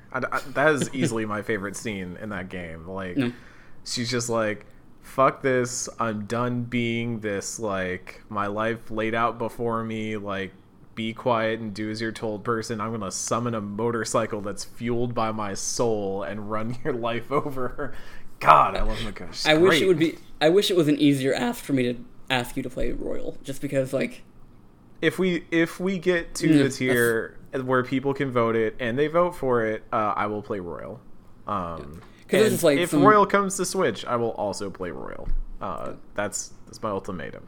That's fair, because that game is really fucking long. But there's just like some stuff like in the actual like Royal added semester that is really interesting to see those characters take that next step and that they do in that game. But I think I know what you're talking about, and that stuff definitely intrigued me when I read about it. I also controversially like Goro Akechi. So and Majima Goro from Yakuza, but Goro Akechi is one of my controversial. I like that character. I really came around on him on Royal. Like that character, I think in particular, as well as like the new villain of that game. I think the two of them are the start of that fucking game, and yeah.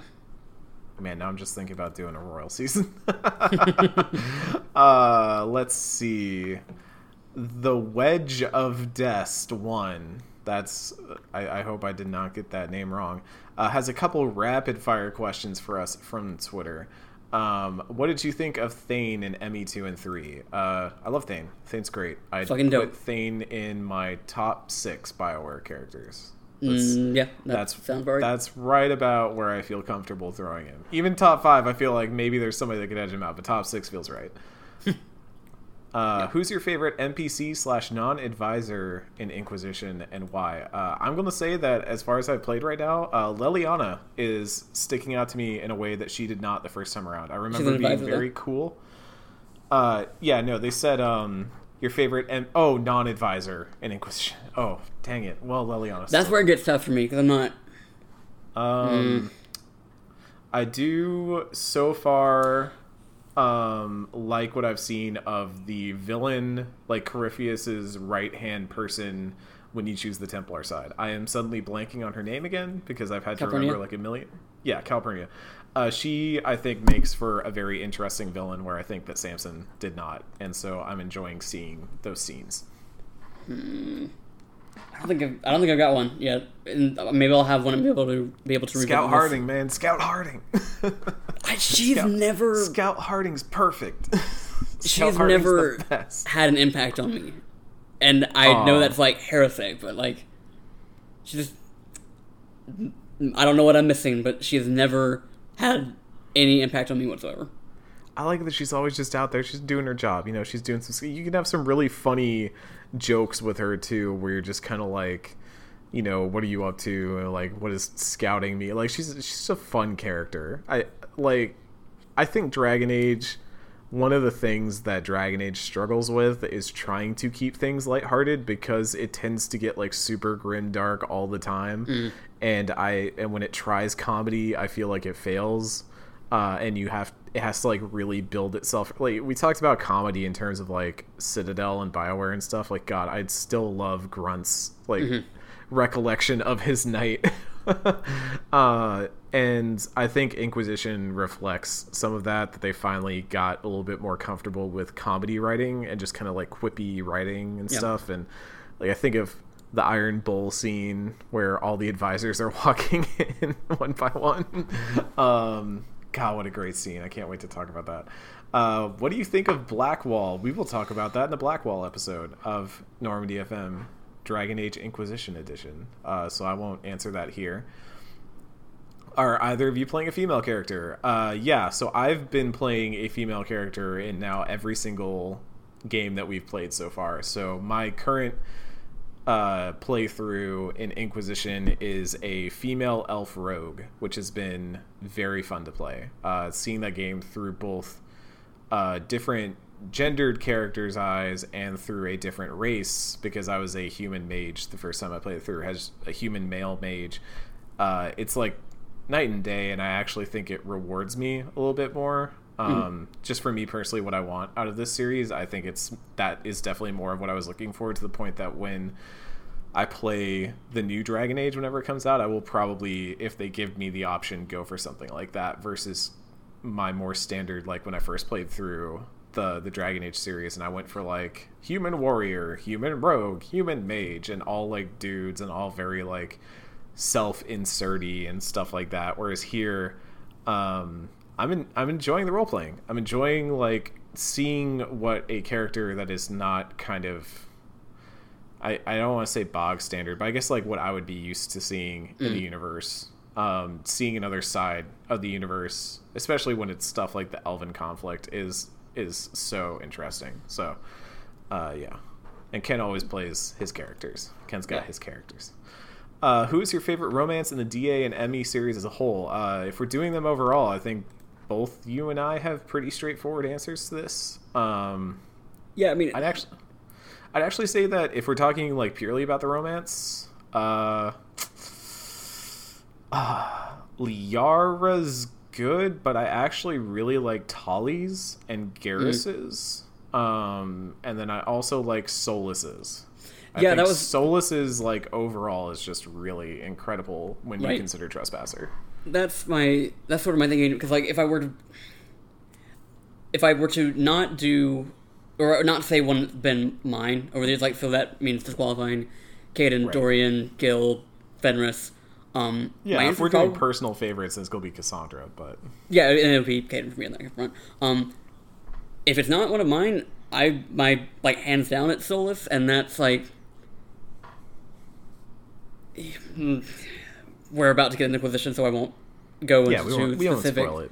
But I feel like that's one of the better sort of like tragic, angsty romances that has aged better as like I've gotten older, as opposed to like the Fenris one that I talked about last in the Dragon Age 2 season.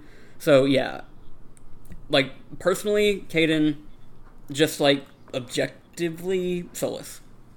Mm-hmm. Yeah, if we're trying to pick out ones, especially like ones that I think reflect, you can kind of see like what the developers were doing and like just the forethought to do all that, and then like write in and like make it feel so rewarding in the payoff too. Like, damn, I can't wait to talk about Trespasser. Oh, I'm over here and I'm torn, Ken, because pretty soon I got to make a choice between a couple different romance options, and it's gonna be terrible. It's gonna hurt. Gotta go with my heart this time. I didn't go with my heart in Dragon Age 2 and I regretted it. Let's see. Ken, what was it like for you growing up in the South, as much or as little detail as you like? Hey, Ken wasn't the only one that grew up in the South. My ass grew up in Texas. How was that, Eric? Yeah. I don't know. Ken, did you ever ride a horse? Once. Okay. I rode horses a lot when I was working at summer camps and stuff. And whenever people are like, oh, you're from Texas. And I'm like, yeah. And they're like, do you ride horses everywhere? And I'm like, no, but I have definitely, like, driven by a drive-thru where a couple, like, ranch hands were going through the Dairy Queen drive-thru to get an ice cream cone. Like, that. Jesus Christ. Yeah, I don't even, like, but that was not where I live, because I live, like, in Austin, which is, like, a city hub and all that. But, yeah, when I would, like, go out to more rural areas and do, like, summer camps and stuff like that, it was not totally uncommon to see something like that. To answer the question, it's not been great. I am at least lucky enough to live in a town where people talk shit behind your back but don't say anything to your face and don't, like, that's not like hate crimes around here or anything like. Yeah, and yeah. I also am lucky enough that, like, my family is very well known around these parts, so I guess when people talk to me, they don't really get into politics. They talk about how much my dad, like, how much they knew my dad or know my mom, and but really the issue is, like, a lot of people leave this town, and that is something I was, like, on the cusp of doing before the fucking coronavirus happened. But it was a matter of, like, finishing school and, like, wanting to be in a financially stable place to do that. So, long story short, not great, but I am in a position in my life where I won't have to deal with it much longer, so. Yeah. I mean, I feel like that's the small town experience for a lot of people, right? Is that, like, you get to a point where it's just, like, you gotta leave, or else, you become kind of part of the roots there. I mean, I'm feeling the same thing, and I live near a giant city, so I don't know. The South is interesting. Like, I don't know.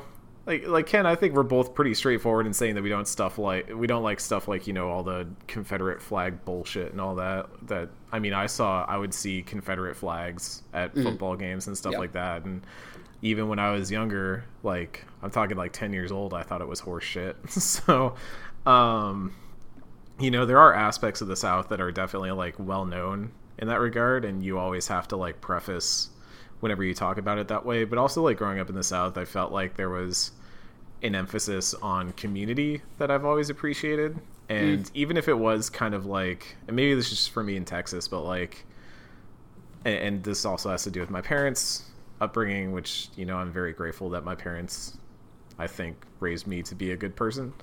But, like, being chivalrous and being kind and trying to be compassionate and caring for others, like, somebody's family member gets really ill or something, so we go over to their house and like, cook for them and, help them keep the place clean and keep them company and stuff like that. Like, I remember, without going into details, because obviously we don't want to get, like, too personal on a podcast or anything, but when I was younger, I had a close friend, like, we had a family that was a close family to our family, and our families would hang out together a lot. And there was a really bad accident where one of the family members who was pretty close to me in age was in the hospital for, like, a really long time. And throughout that time, we would just go over there and, we'd cook for them and we'd help them clean the house and we'd talk to them. And I think that you might just say that's like, oh, that's just, human compassion. But I feel like even when we had stuff in our family, people that we knew from church and stuff like that would always come over and bring us things. So, like, there is an element of Southern hospitality that I do think is true that I've tried to carry forward in my life. And also the food down here is fucking the best, man. It's so good.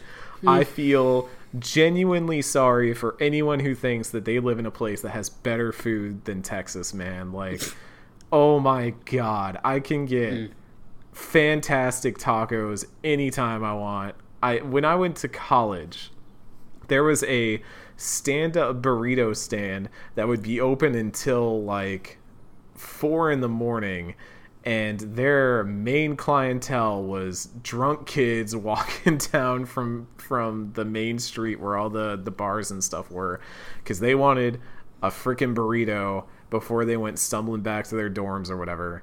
And that place had amazing burritos, let me tell you. So Yeah. And just to kind of like, I guess, wrap up this and like on the I guess the question is like more specifically into, I am lucky enough that like I live with a family that like rallied around me when I came out, and yeah. I am privileged enough to be like, you know, a white man that does not have to see the brunt of like the worst shit that happens here in the South. Absolutely. Yeah. There's not exactly a whole lot of like queer culture around here to get involved with, but so like there is like an awareness that like it could be a lot worse for me, but also like it could be a lot better. So that's why I am so like ready to get the fuck out. But yeah, that was a weird thing growing up, and then like later on realizing like, hey, you know, my school was kind of diverse, but not really diverse.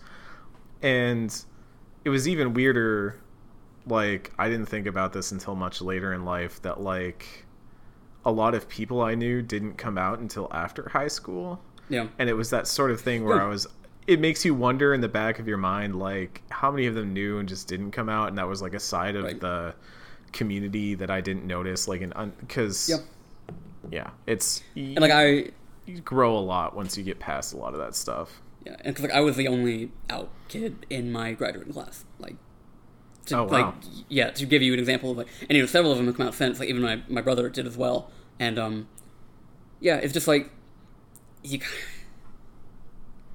it's a little different for everybody, and there are like degrees of like things that people have to be cognizant of when you're in cultures that are relatively homogenous.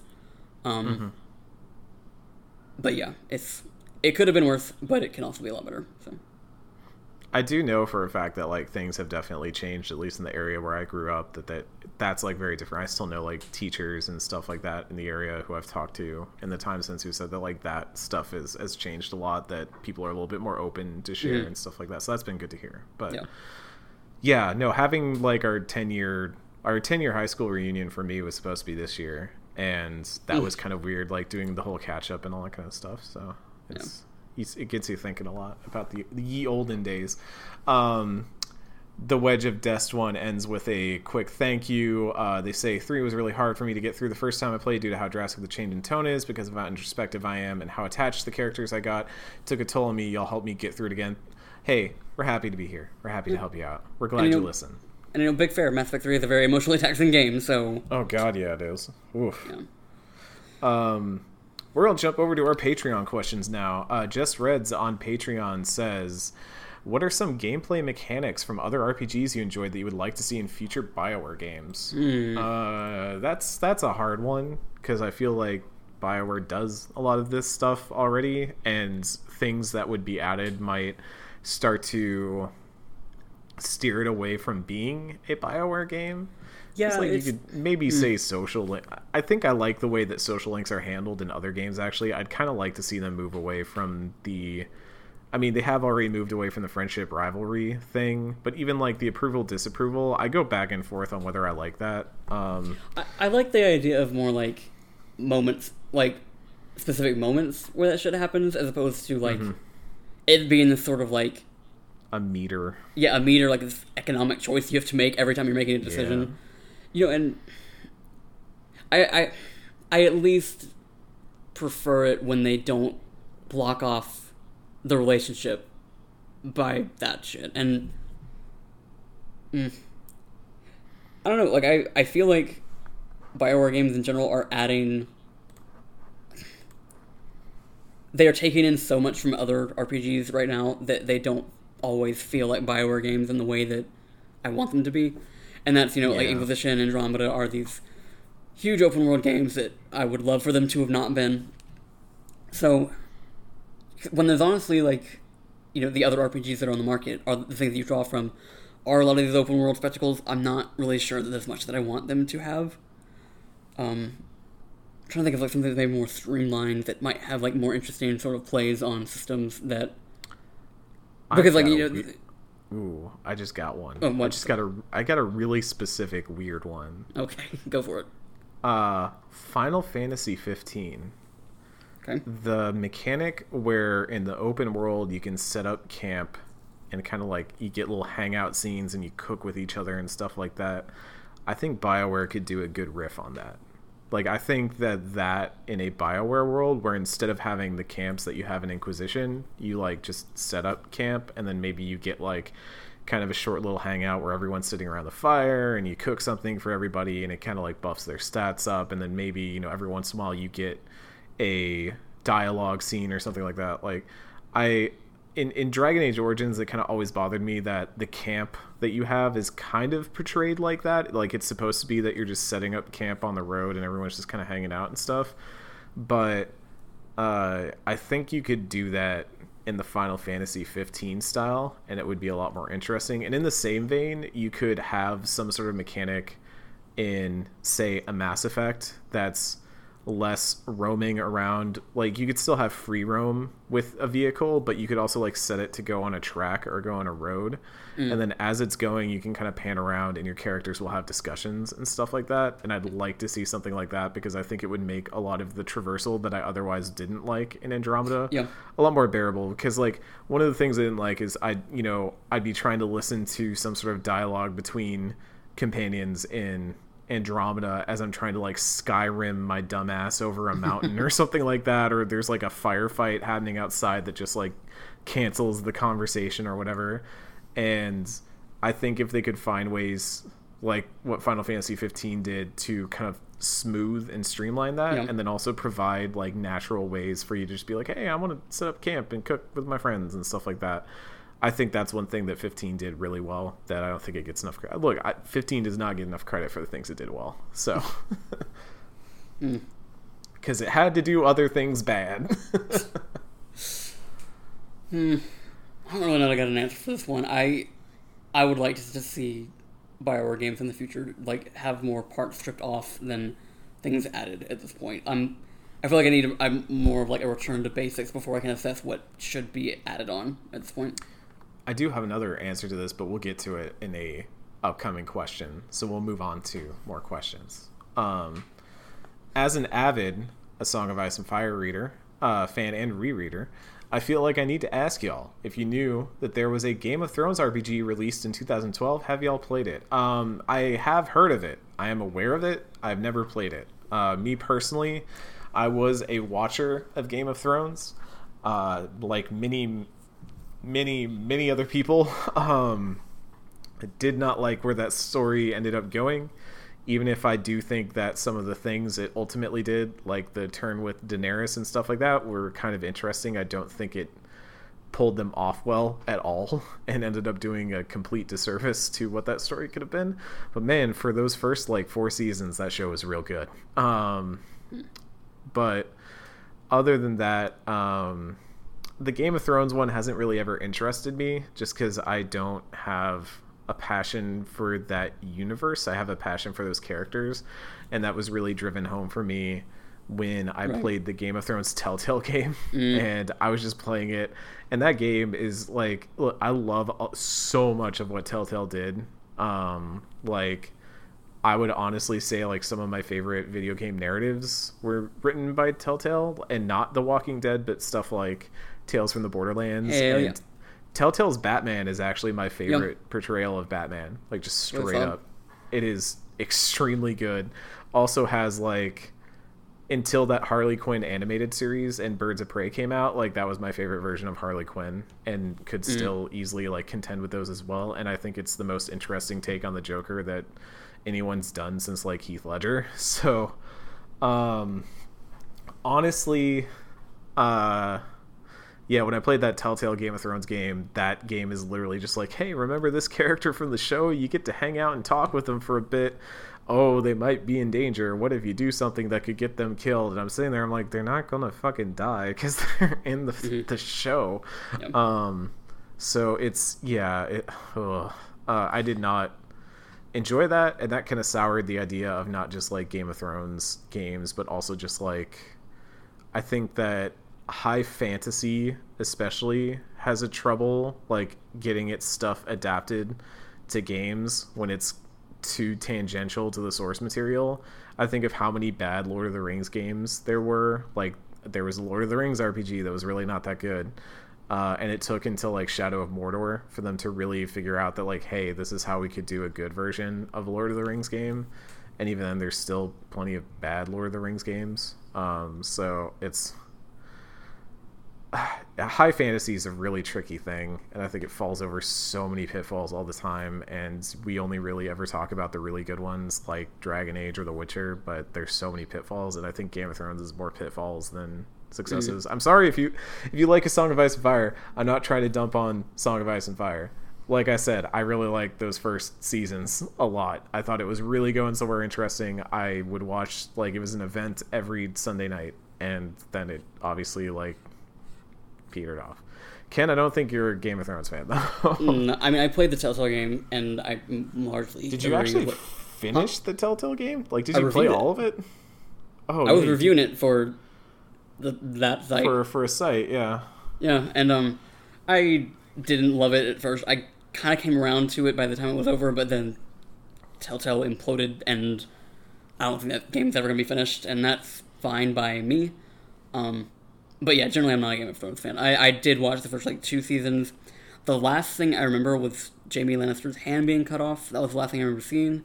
Oh yeah, that was one of, like, the big... That was probably around the time where I remember Jaime's arc in that being, like, really good, because he finally got, like, character development and stuff. Yeah. But yeah, other than that, I'm ambivalent to Game of Thrones. Yeah. I think it's around the time that they start doing the whole thing where Daenerys is like, oh, she's run away with the dragon, and she's doing all these different things, and now Tyrion's over there. Once Tyrion leaves, like, is it Westeros? It's not the world, but Westeros is like the like continent that they're on, right? I think I might be wrong about that. But when Tyrion runs away after all that, that was kind of where I checked out. Because I like that character a lot, and the second he's in a non-politics and scheming place, I just whatever. Right. One last question from Just Reds: would you like BioWare to do post-story missions released monthly like Ubisoft with Assassin's Creed Odyssey? This is actually the other thing that I would like to see BioWare attempt. That being said,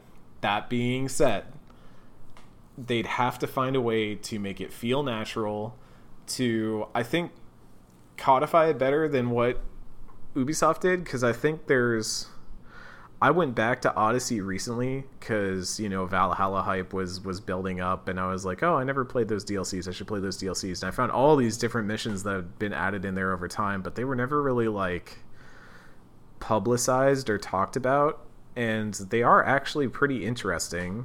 But I'd like to see them fleshed out a little bit more in a BioWare, like, because the one I played when I went back was it's actually like you say goodbye to a person that has been with you on your travels. Like, you basically go and settle his affairs, and he's like, I need to stay here and take care of stuff, so I'm like leaving you. And that character, like, for the entire game has been on your ship and hanging out, has been basically like a Garrus / Varric style character to you.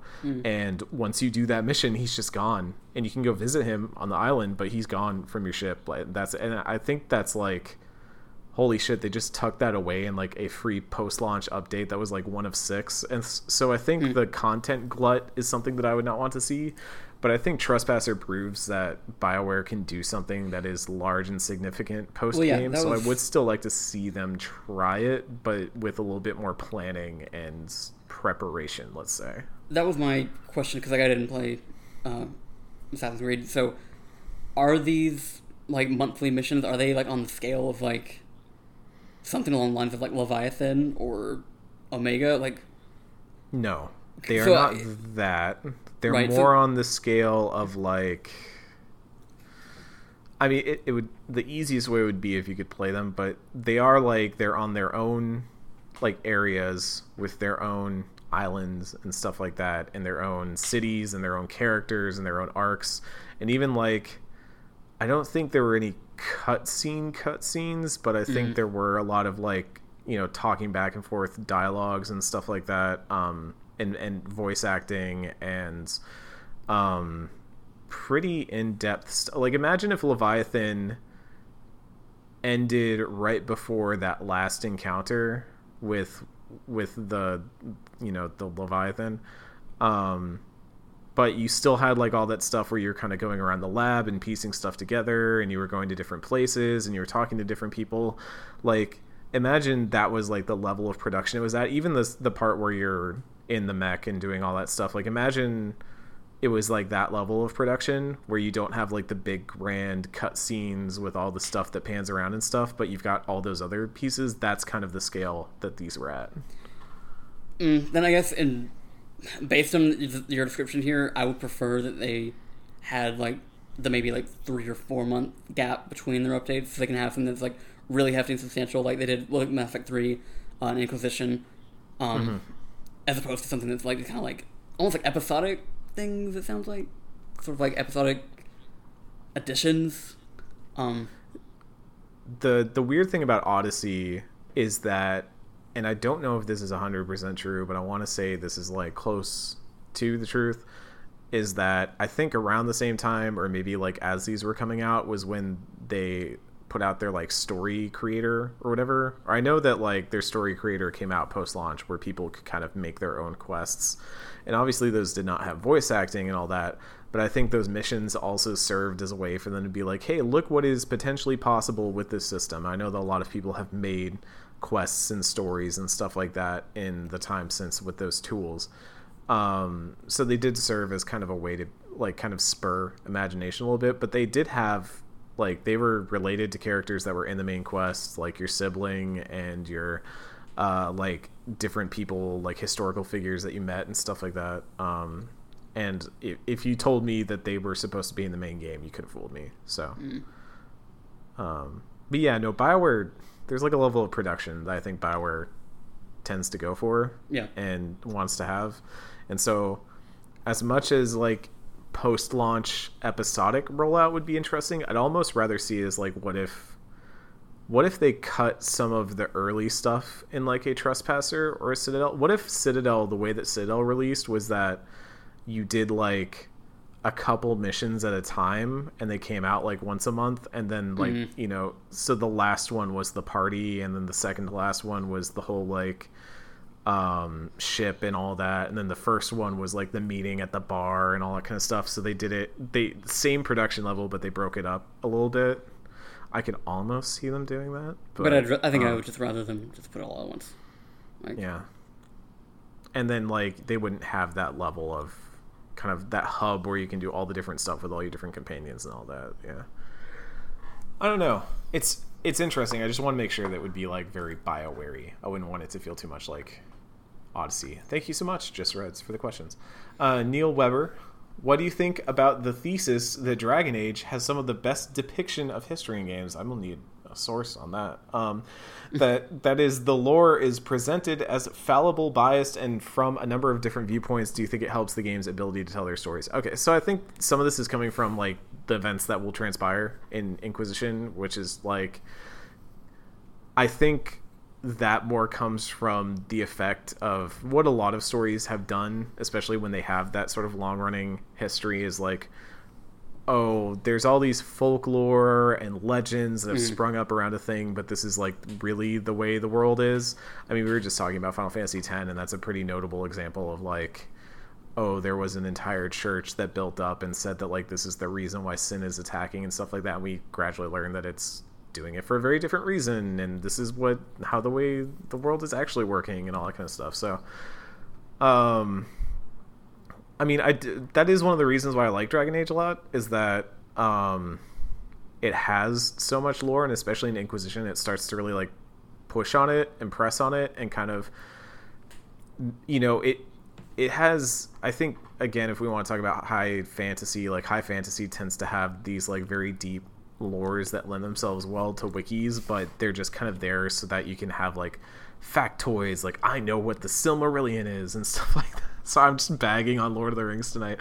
But I don't think that provides for interesting storytelling unless you use it and unless you turn it into something. And I think one of the reasons I like Inquisition a lot, as I'm now playing through it again, is that it's starting to make use of how much lore it has to try and tell an interesting story with it and maybe like contort some of the ways that it previously posed things to you. Stuff like Andraste, stuff like the, you know, what is a god? What are gods in this world? And what is the Fade? And what is the Golden City? And stuff like that. You know, you've kind of had these pre-established notions and even seen different interpretations of them between different cultures. But now it starts to really interrogate them and delve into them. And I think that is to the game's benefit and something that I hope they keep doing in the next Dragon Age. I think, at least on, like... I don't know if I can say whether, like, the concept of, like, history is something that I can say the Dragon Age does well or not. And I don't know how holistic of a view of that we can have until the series is, I guess, done. Whatever that is. I do think it does... At least in terms of, like, the different viewpoints, when you have characters that you can create that come from different backgrounds, and you see the way that the things you're told from one perspective might not be the case if you play it from a different perspective. I think on that front, like, that it can show the way that these things are presented is very much based on the perspective of however you start the game is really interesting. But I don't know if that's history per se, but it at least is showing that every side of every culture in this universe has different views that they have been taught, that they might learn, depending on whatever scenario and which character you're playing as, they might learn is not true and then can react accordingly and be sort of like ushers of change. That's kind of where I sit on that. Yeah. I don't know. It's interesting thinking about Dragon Age, especially compared to, like, you know, Mass Effect, which I don't think doesn't have a lot of history when you actually think about it. Like, we kind of get some idea of what history is in that universe, but I feel like we don't get as much of a view into it as we do in Dragon Age. I don't know. On that note, thank you, Neil, for the question. Zach Mickle on Patreon asks, what are some things that y'all are hoping BioWare puts in Dragon Age 4 story-wise? And that is something that I hope they expand on. I want to see them kind of, the beats that Trespasser ends on to kind of evolve and change over time. And then also, like, and Ken, you're going to be able to speak more to this, but obviously since the way that Trespasser ends kind of implies that Tevinter is going to play a major role in the coming Dragon Age game, I really want to learn more about Tevinter. I feel like it's an area of the map that has not been filled in yet very well. You know, we've always kind of heard about it, but rarely ever got a chance to, like, experience what it is. And I want to see that game dive into that, because I think Tevinter has been one of the... Like, it's something that just sounds like a thing, and I want to know what it looks like, if that makes sense. We've heard tell of it, but we haven't lived in it yet. It needs to stop being an enigma. It needs to be like something that is real. I just want Trespasser's ending to actually be a setup for Dragon Age 4, and if the game looks like anything else, I don't give a fuck about it. Oh, man. And there's nothing that BioWare can say. I mean, but they've already pretty much said that that's going to happen, right? Because their teaser came out and it had the wolf in it and everything. Like, that's, you don't put that out there. And then, I mean, even if you look at the images they showed during the EA play that they did, one of them was of, like, that tree that has significance to Elven culture and all that. Like, I feel like Elven stuff in particular is going to be a major factor in this coming game. But that implies who the villain is. It doesn't imply who the protagonist is. So. Oh yeah, okay, I see what you're saying. I also want to see more about the Illuvians, because I feel like those are kind of Chekhov's guns that have been sitting around. I know that one of them comes into play in Inquisition. I'm excited to talk about that, but I want to see more development there, because I feel like they just keep bringing up the Illuvian as, you know, mysterious artifacts of power and all that kind of stuff, and I want, like, I want to see some of the Elven payoff here. Like, I feel like Elven, like, old Elven stuff is always brought up with this, like, tone, and I want to see it actually come to fruition, much like Tevinter. Thank you so much, Zach, for the questions. Dan Little reaches out. Are these through, I'm guessing, email? Yeah, this is where we're on emails. These were emails, okay.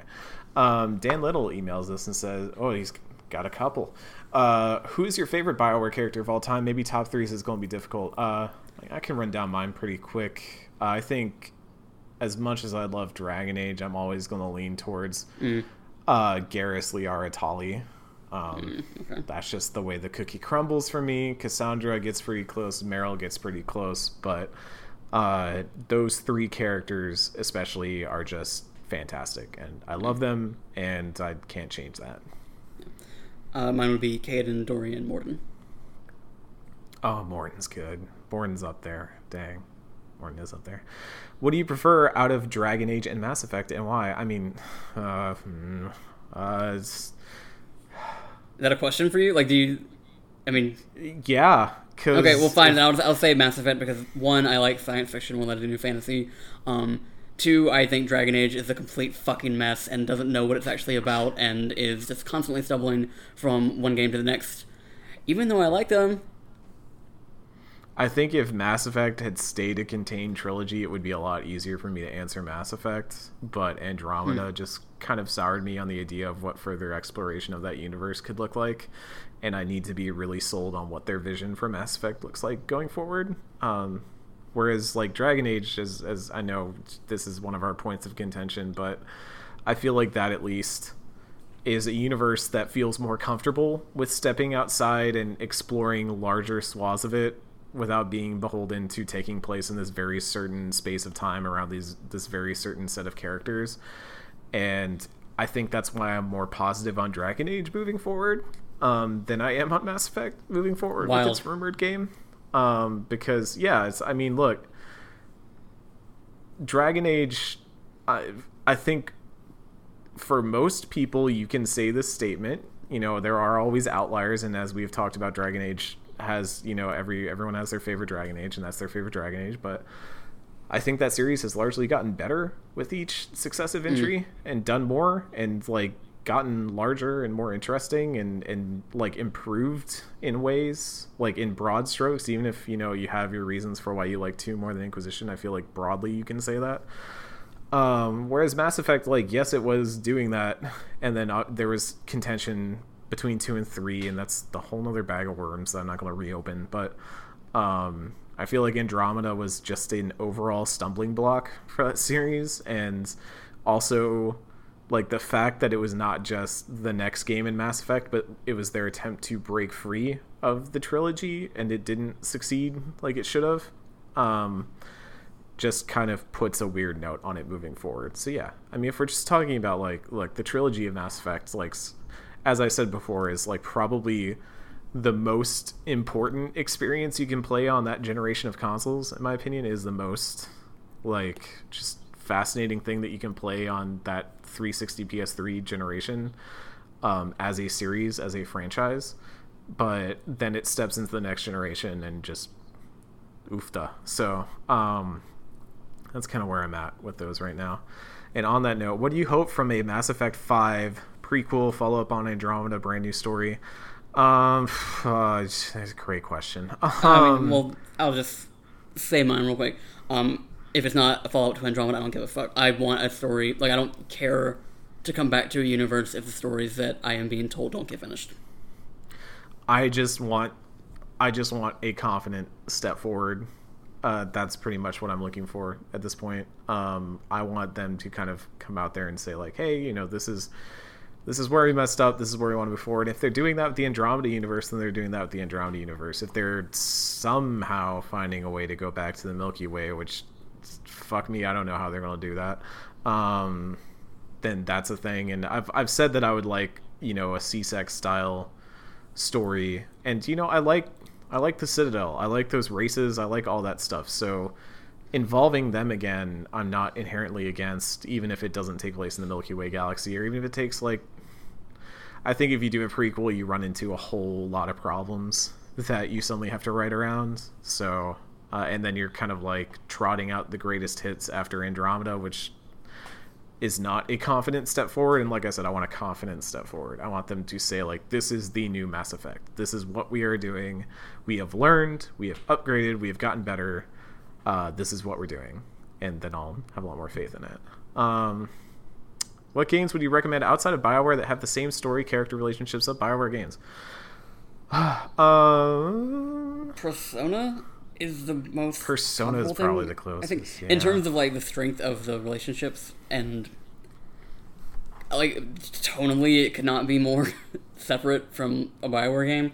But in terms of like having these characters, this party that you basically collect throughout the whole game, and then you're learning more about them through like social links, and that expands to characters that are outside of the scope of whatever you're doing in your daily life. I don't really know that there's... Well, I'm sure there's more, but that's like probably the best example that's coming to my mind. Mm-hmm. Yeah, I wouldn't say Greedfall. If you want something that's like... If you want something that on its surface is like BioWare, then Greedfall's going to do it. But, oh boy. That's a tumble down after that. I mean, it depends on, like, so you say same story and character relationships, and that's kind of the hard thing is, like, what games do character relationships well?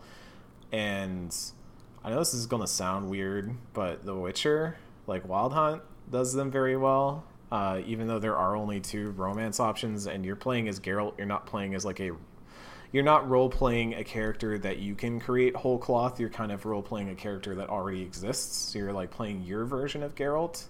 So in that regard, there's choice, but within the bounds of what Geralt could choose. But at the same time, like, I find Geralt's story very compelling and honestly one of like the most memorable of this generation, especially when you add in the DLC of like Blood and Wine. So I would say if you really just want like a good story, like a good fantasy story, then Wild Hunt is going to give that to you in spades. And if you're looking for more relationship stuff, like Ken mentioned Persona, I'd also say Fire Emblem Three Houses. Just to like put a note on that though, that's Persona 3 through 5 that have those systems in place. 1 and 2 kind of... They're a little bit different. They're different, and Atlas never acknowledges them, but 3, 4, and 5 are the ones that have that sort of like party relationship building stuff, like sort of like BioWare games. And then when you start to get into other RPGs, like again, I've been thinking about Bloodlines so much lately, but like Bloodlines is a very different kind of RPG. Like those skew more towards like European style RPGs, and then like obviously Fallout has some relationship stuff in it, but not really that much. Same with Skyrim. So like you don't go to those for like in-depth character stories. That's not what you're gonna find there. So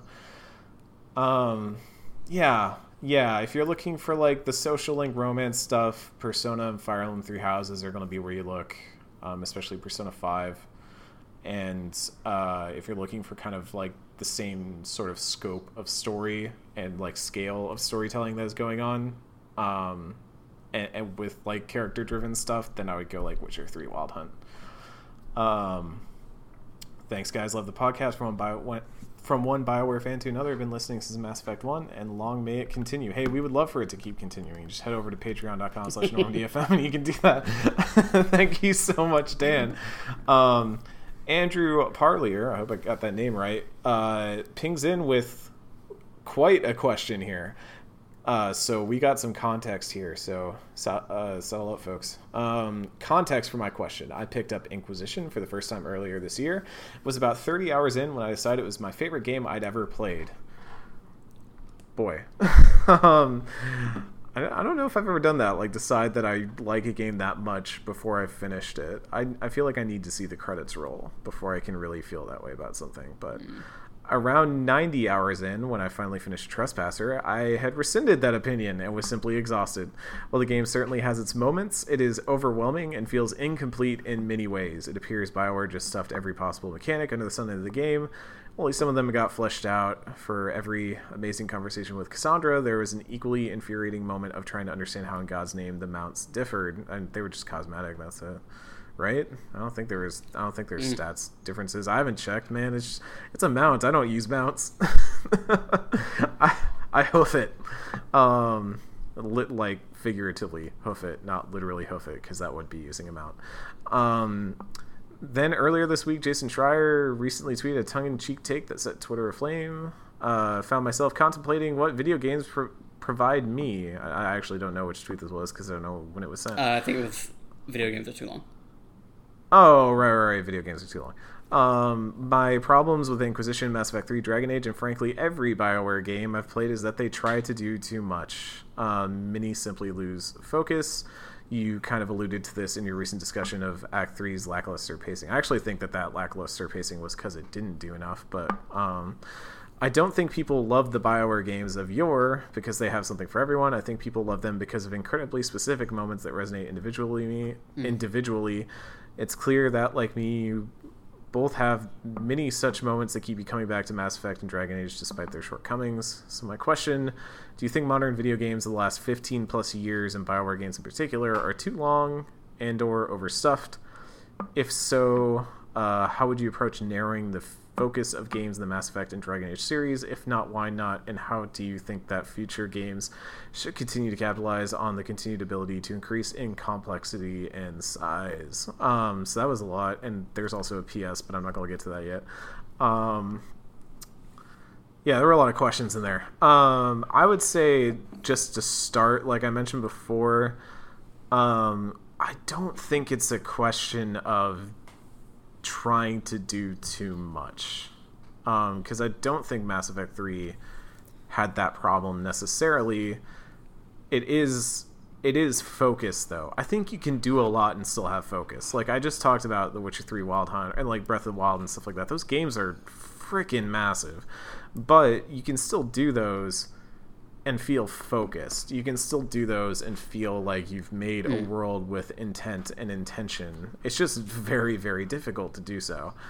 And so I guess when I think about modern video games, the last 15 plus years, too long and overstuffed. I mean, 15 plus goes back further than I think this acknowledges. Like if we go back 15 years, I mean, shoot, 2005, what games were coming out in 2005? That's pre... was that when Jade Empire came out?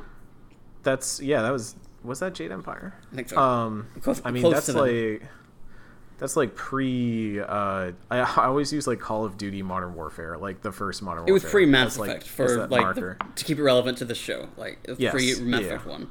Yeah, that's back when BioWare was making non-Mass Effect games. Yeah. So I wouldn't say that even like Mass Effect 1 or Mass Effect 2 is overstuffed or like narrowing focus. I think when we think about complexity and size of games, I don't want smaller worlds. Like I don't think that's my issue. And I think what Ken and I have already talked about, I won't speak for Ken, but for me personally, my issue is when games turn into a thing that does not feel, I guess, like an adventure. Like when they're doing so much that is distracting you from the thing you are doing. Mm-hmm. And that's why I like the thing like the Ghost of Tsushima, Wind Gust, and all that, because now I'm not opening a map and setting a well, I mean, I have to set a waypoint initially, or I can just like hit a button and it'll be like, you know, that's the thing I want to do. But then from then on, I'm not like constantly going like, okay, look at my mini map, or, you know, stare at my mini map, or you know, look back at the map and make sure my arrow is pointed in the right direction and all that, so I can keep going in a straight line. Like, it opens me up to pay more attention to what that world is and what's going on around me in it. And I've found myself like, the only reason I'd want to pick that game back up right now is I don't enjoy the combat, I don't enjoy the story or anything, but that world is beautiful, and just being in that world is a good time. So I want to see more things do that, because right now I think we have a lot of worlds that seem unnecessarily empty for desire of scale. Right. And that's kind of where I come from on that. Yeah, I think that's about where I land too, because so I'm of a few minds here. One, so 90 hours into Inquisition is a lot, and I think my not canon, but like my first playthrough where I did fucking like had like a completionist run of that game, played all the DLC as well. That was like, I think my playtime was around 90 hours, but I know we talked about like in Breath of the Wild where you talk about like, oh, finding your own fun, but for me, something in like Inquisition was like, I honed in on what I cared about and didn't feel like this obligation to engage in parts of the game that I didn't. So that means like my second playthrough that I did, a couple years back of Inquisition, my playtime was significantly lower because I mainly like critical pathed it and like did the like the companion stuff as well. Like the parts that mattered to me. I didn't get so involved in all these weird little fetch quests that BioWare thought would be interesting to put around, and like the scale of that world didn't overwhelm me because I wasn't focused on trying to live in every inch of that space, and it was more focus like. We say these games don't stay focused, but I think a lot of the stuff just kind of feels like these very arbitrary things that we can engage with if we want, but we don't have to. Hold my dog is coughing. Hi, Lily. Poe meows into the mic during the show. You hack and cough and scratch yourself. I don't know why you can't make cute noises too. What was I saying? So. Yes, these games are very long and they're very overstuffed, but I also have kind of like taken it upon myself to never let the game outstay its welcome in my like field of view. So that's why Inquisition is not this overbearing, awful open world slog to me, because I know what I'm there for and I can hone in on it and stick around with it.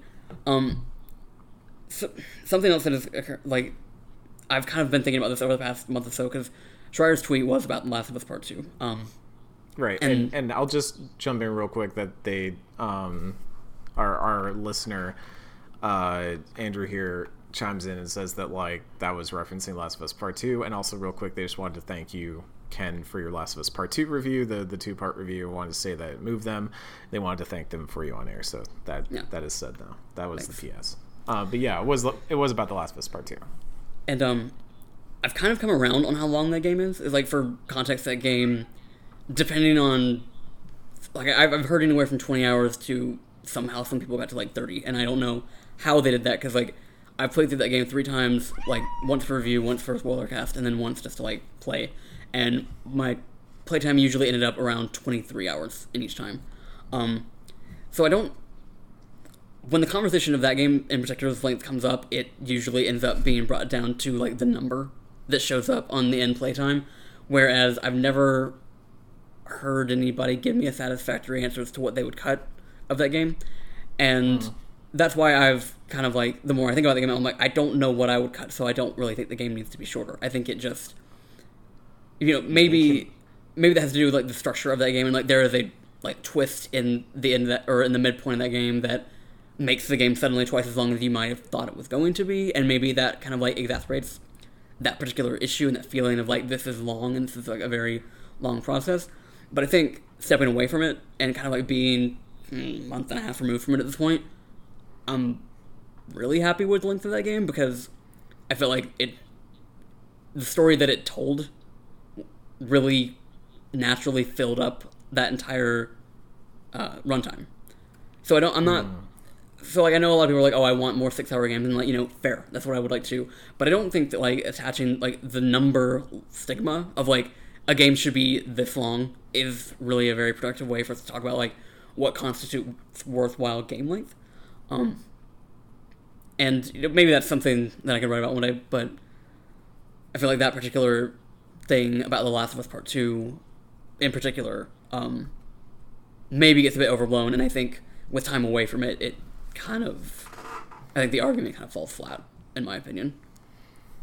The weird thing is that The Last of Us Part 2, like, they were out there pretty soon after that in interviews and stuff, saying that they cut parts of that game before it, like that the sections were supposed to be a lot longer in terms of how much time you spent there. So it's all about focus. It's like, is the extra content you're adding, like, doing something meaningful? And I think the just like end for me is like, the version of this I think is bad. Hi, Poe, you snuck up on me. The version of this I think is bad is in Andromeda, when you're collecting the memories from your father and all that. I thought that was like a bad example of doing that, because you're tying this like story content into something that doesn't feel like it naturally fits. Because like I think the idea is that, oh well, as you discover more, we will unlock pieces of memories that I have tied into here. And theoretically, I think that works if like you get that as you're doing outposts, or maybe as you're just like naturally progressing in the story.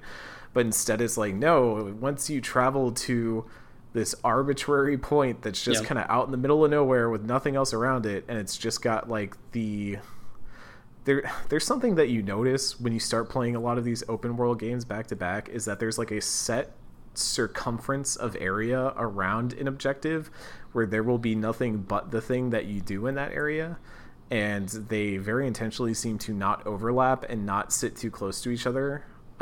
They all kind of have their own little discrete space on the map, and I think that's what starts to bother me, is when I notice that, and I'm like, oh, so this thing is out here in the middle of nowhere because it was the place where you could put it, where I'd have to drive out here to specifically do this thing. So it felt like more quest-like and less, I'm going back to the content mill-like.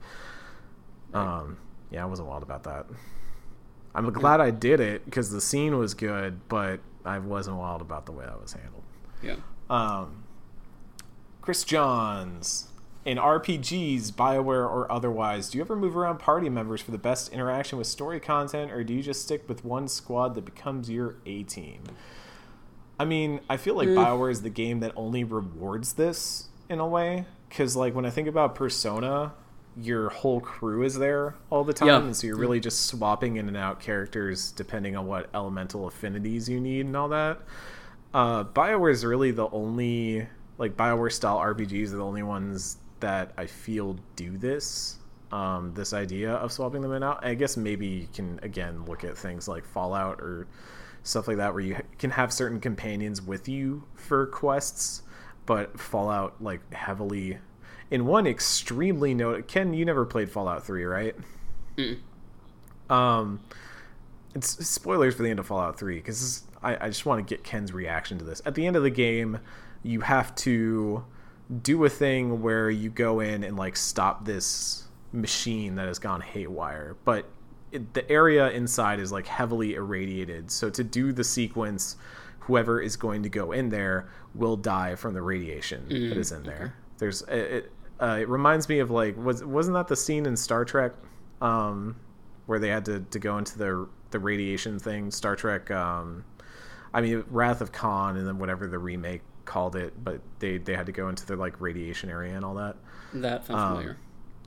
But in this situation, you either choose yourself, and then the epilogue is like the brave hero went in there and sacrificed himself, or you choose the other character who's really honestly been more the protagonist of the story than you ever have been. And it like literally calls you a coward in the epilogue, and everyone remembers you as a coward. Here's the thing, Ken.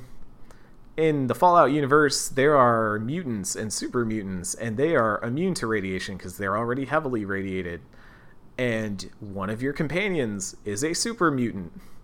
And all that the person has to do is go into that room and punch in a sequence of buttons to like change the thing. At this point, at the end of the game, you can talk to your super mutant buddy if you have him there with you and be like, hey, why don't you go in there and do this? Because then nobody has to die. His response is, no, my friend, everyone walks their own path in life. This is your destiny and your choice to make. I will not do... Yeah, dude.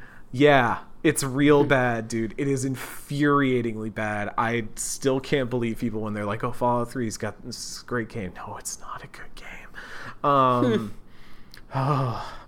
Anyways, so beyond stuff like that, I feel like BioWare is really the only game that does this. That being said, I tend to stick with one squad most of the time, especially in Mass Effect. Like, I tend to roll Garrus +1, and that +1 is usually whatever character I think is going to fit with whatever mission I'm going to do.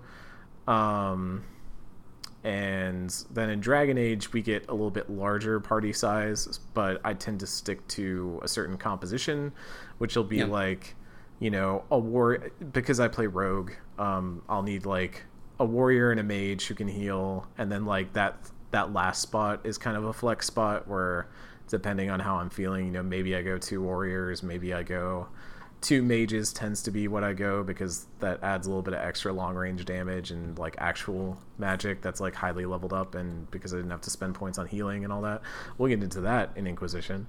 But other than that, yeah, no, it's I tend to always have 1 or 2 people that I always have around, and then I'll move some others around for story or just for like combat variety. Yeah, I tend to stick to the same handful of whoever. The one game that, I mean, I guess I didn't really do it enough in our playthrough for the show. Dragon Age 2 was one that I actually was more inclined to move people around, and that was because I was trying to like gather up friendship and rivalry throughout the game, and I think that was more.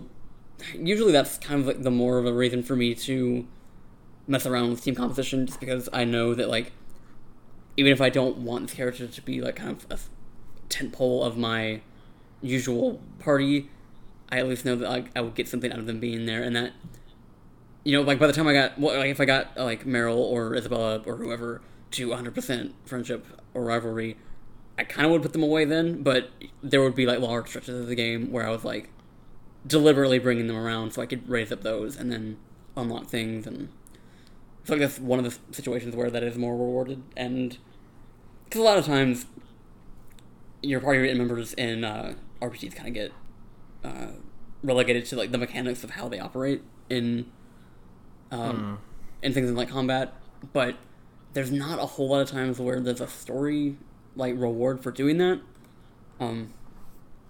unless it is something that you're like really cognizant of, like the approval systems that Dragon Age has. Yeah. BioWare is kind of very specific about this, but yeah, it's always fun to mess around with the team. I don't know, it's fun to have different people swap in and out, share different stories and all that kind of stuff, have different conversations that happen. Chris John says, I think I remember one or both of you mentioning you were music majors in college before getting into the video game industry. What was your instrument? Do you still play it? Did you carry over any skills as a musician that you use in your current profession? Ken, you were actually more of a music major. I think I've told this story. I can't remember if I've told it on here or not, but I originally wanted to go to college for music as a music composition major. And I was actually, like, I knew how to use composition software, and I played the trombone. I do not play it anymore, though I've had the inkling every now and then in the past. And the compromise I struck with my parents, who were very much like, we want you to like think about other things, which I think was ultimately the right choice, was that I tell this story like laughingly, is like they were like, we want you to like explore things that might have better job propositions coming out of them. So I went into journalism. Yeah, so I went into journalism. Right? I mean, it's all relative, I guess. I went into mass communications, which is like a broader umbrella, because that includes, I mean, I did it because at the time I knew that I was a good writer, and I knew that I'd done newspaper in high school and stuff like that. So with that, I was like, okay, well, maybe I'll give this a try. And I did take my freshman year, I took a history of jazz course. That was actually probably one of my favorite courses, like non-major courses that I took while I was in college. It was really fascinating, but I think it also kind of affirmed for me that I liked music as a hobby and less as like a profession. Like, that's kind of the thing is, I mean, we both now work in an industry where our hobby is our job. And I think I'm okay with video games being that, but I wouldn't have been okay with music being that. Because music is more of a way that I relax and more of a way that I share things with friends, and that it's a communal thing for me, but it's also like a private thing for me. I do actually, I also play guitar and I sing. I don't do either one publicly very often, but that is still like my hobby and stuff like that I do pretty fairly often. And I also am constantly intrigued by the idea of learning more instruments. I have like a very basic understanding of like piano and stuff like that. And does it carry over to our current profession? Not really. It's more just I don't want it to. I want it to be a thing that is mine, that is separate from my work. I think as I've grown older, I say that being relatively still young, but as I've maybe grown up, I've realized that it's important to have things that are pieces of you that are not tied to the thing that you do for money. And so I've tried to keep that side of my life fairly removed from anything I do for work, because otherwise it will start to feel like work. I mean, if I wrote about Guitar Hero or whatever, I would definitely comment on the fact that I play actual guitar and all that. And same with like Rock Band or something like that. Like Rock Band's probably half the reason I can play drums decently. So, but yeah, it doesn't really carry over. What about you, Ken? So I spent, I guess it would have been almost 2 years as a music major, specifically a music education major. My like career path was to like teach chorus in either high school or college. My instrument I was a vocal major, which I don't really still do in any professional capacity, and I have gotten removed enough from it to realize that having been like professionally trained in vocals meant that it's much easier for me to sing Broadway songs than it is like the shit that I just listen to on a regular day, because that is just generally where my voice and style gravitates to. Not that I don't, I'm down to sing a show tune any day, and if you get me to sing pretty much anything from the Disney films, like, I'm fucking ready to go. But it is like a frustrating thing to realize that you've learned to do something in such a way that makes it difficult to do it any other way. I also played guitar, which I have not done since before I started journalism, and I ended up I bought that Last of Us replica guitar, which should be here in like a month, I think, and that's going to be me like kind of my attempt to step back into that, because I told myself music would be a hobby that I would do, and in whatever capacity it was, after I got well and set in a journalism career, which I am now, so like it all kind of coalesced at the right time. I'm gonna see about getting some sort of like finger guards though, because I don't want to have fucking calluses again. No, dude, I love calluses. No, like I pick at mine. I pick at mine all the time. I like when my fuck, that's not good. Don't do that. That will hurt you. No, they're fine. I can't even feel the tips of my fingers anymore. It's great. I just hold them over an open flame. As for if there was any carryover, this is a very weird and specific thing to bring up how it kind of did. I didn't really know how to like put it into words until I heard somebody, like, I was in my last year of college, I was editing a video for my broadcast class. It was one of the last classes I took in college, and there was like a video editing class that was in the same computer lab as me, but I wasn't part of the class. And as I was doing it, the teacher was talking about how video editing comes very naturally to musicians because it is very easy for them to think rhythmically. And absolutely, yeah. That was the thing that like I always kind of like knew in my head and like recognized as I was doing it, but I hadn't heard it put into words in that way. So whether it's editing video or podcasts, or even like to an extent like understanding how well something reads when it is either spoken aloud or just like that is something that being a musician helps you with. It's a very specific thing that I don't know if it's like, I don't know, like it was more happenstance that happened. It was not something that I ever really considered or thought about until, again, like, it was brought to my attention. I also did like composition stuff that was specifically like for choirs and stuff, and that was kind of how I finished off my senior year of high school. That like I wasn't I'd come into the chorus program in high school a little bit later than a lot of my friends had, who had been there like their whole fucking lives, and I came in my junior year, and that was at least something that I was able to do. That, I mean, not like dissing on any of my friends or anything, but that was not like a specific skill that they had in terms of like composition. But they were infinitely better singers than me, but that specific thing was not something that was their strength as much. And there was a point where like that, I thought that was me part of my career, but that was, again, like you said, Eric, like there's not a job market for that, so that was when I shifted over to education. And then ultimately, like, I had been in a very classically trained program at my college, and it just was not what I wanted. It wasn't something that I felt like I wanted to be in for like 4 years. And also, like, music and like arts programs in general tend to be dramatic, catty, petty, and I still got a lot of that through like osmosis through my brother, who he and his now fiance, they both were in like the percussion, like the band of that college that I was in, and so like I still like was aware of a lot of these things even when I shifted over, because I had left school twice, and then came back and finally came back as my, because like they had not had a journalism department in my school until there was like a consolidation thing that happened, and then finally it was there, and so I came back and then finished it. So like I was still aware of that, and I was like, I think I made the right choice to like not be inundated in that sort of environment of both the music that I would have had to have been doing and also the people that I would have been doing it around. So I think an important thing to take away from this, just like broadly, is that it's ridiculous that at 18 years old we're asked like, what do you want to do for the rest of your life? Absolutely. Yeah. And like, I went to college wanting to do one thing. Within a semester, I decided that was not what I wanted to do.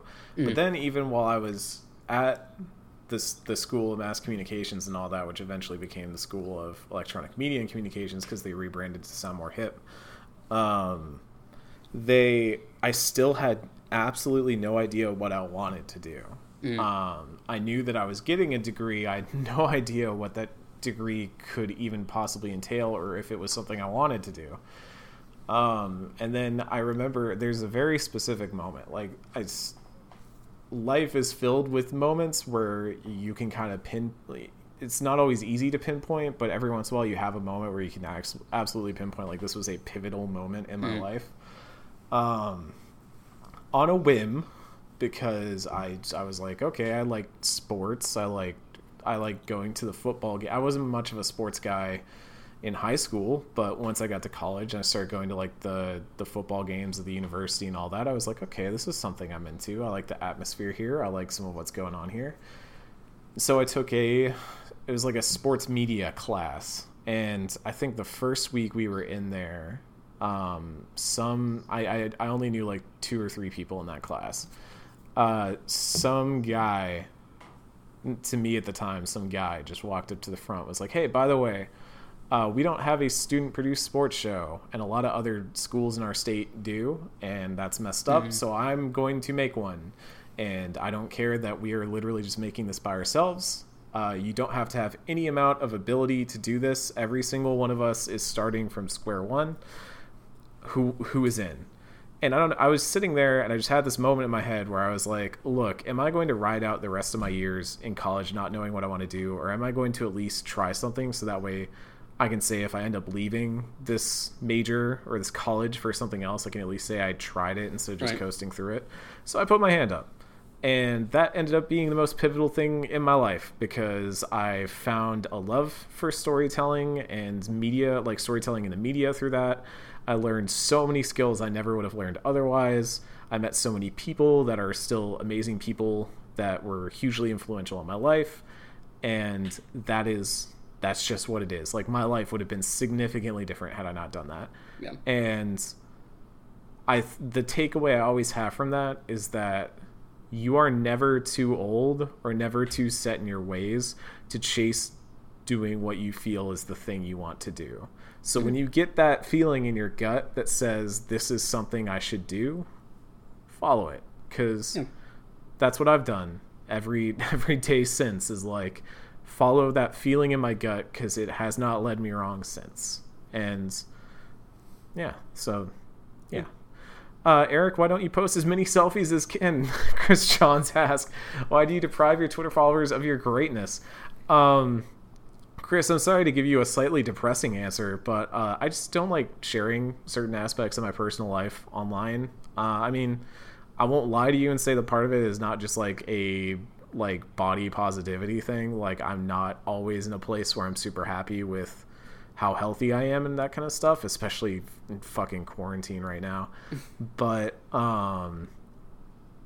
that's not to say I haven't taken selfies and stuff like that. But when I do, I usually post them I have like private accounts on places Not like private accounts, but like ones that are just friends and family that are just like I have a part of my life that is public and a part of my life that is professional, and that is out there, and then I have a part of my life that's for me. And at least for right now, for me personally, I keep selfies on that side of it. Now Poe, I will post pictures of Poe all damn day, but I think I've only ever posted like a handful of selfies on Twitter. Other than that, I'm not really much of a I've never been much of a selfie guy to begin with. I like taking pictures of other people. I like taking pictures of cool things. I took photography classes in university, and I like the art of photography a lot, but that doesn't include me most of the time. I like being on the other side of the lens. There is one of my favorite pictures I've ever taken has Ken in it. It's that one from when we were at E3 that one year that I think is still my Facebook profile picture. I had hair in that picture. Yeah, it's I do not have hair anymore. You and me and a bunch of people who were staying in that one tiny little house for that E3. But we were just walking to the corner store or whatever, and we took a selfie, and it was just like the perfect golden hour and everything, and everyone's smiling and having a good time. And that picture always makes me happy. That's a happy picture in my life. So I do take selfies. They're just not always out there. Ken, why do you take so many? Sometimes you just, in the right light, you're just like feeling yourself, and you just gotta feeling yourself. Let everyone know. And Chris Johns, we're not giving you our social security numbers. Sorry, you're the one person who asked, but they do say thank you for creating the content you do, just Chris Johns. Thank you so much, just Chris Johns. Raven's Nest 13 asks a few questions. They say if you can't answer all of them, I understand. Look, we've been going long enough. Let's just do all of them. Yeah. First question I have is about your jobs as game reviewers. What makes it worthwhile for you, and why do you enjoy it? I couldn't finish that one without laughing. I guess so. My job is not game reviewer. I'm a news editor. Yeah, like gamer. For like clarity's sake, we are both technically our job titles technically are news writers. Is news, yeah. But we do still end up in situations where we do review stuff. Like I say that, but in June I reviewed Command & Conquer Remastered and Valorant, and that was just because both of those are very much in my field of expertise, and I don't have much doubt that there will be more games coming out in the next couple months that I will have to cover, either because they're in my field of expertise and there are things that I should cover, or because they are, we have a small staff at US Gamer, so every once in a while, everybody's got to pitch in to cover stuff when it gets to like the fall season. That being said, maybe if we're answering this as like what makes a review worthwhile, and if we enjoy it, I don't always enjoy the review process, to be honest with you. Sometimes it feels like work. Sometimes it feels like I'm turning, especially if it's a game that I've been looking forward to. I actually start to dislike that because it turns a thing that I wanted to be like excited for and stuff like that into work, where I then have to like start to assess it on a level that changes the way I consume it in a way. And people have talked about this before, like companies have gotten better about it, but the crunch to finish a review, especially on a long game, can kind of sour feelings on it pretty quick. Yep. And it's hard to measure that out because again, this is a game that you are being told you have to play and finish this and write about it. So it's the same thing as like whenever you got a book in high school and you got told you had to do a book report on it. That's going to affect the way that you feel about that book. And maybe you come out of that still really enjoying that book. One of my favorite books I ever read was assigned to me in high school. East of Eden is my favorite novel, and that was assigned to me in high school. But at the same time, there are times where I've wished that I especially if it's a game that I've looked forward to.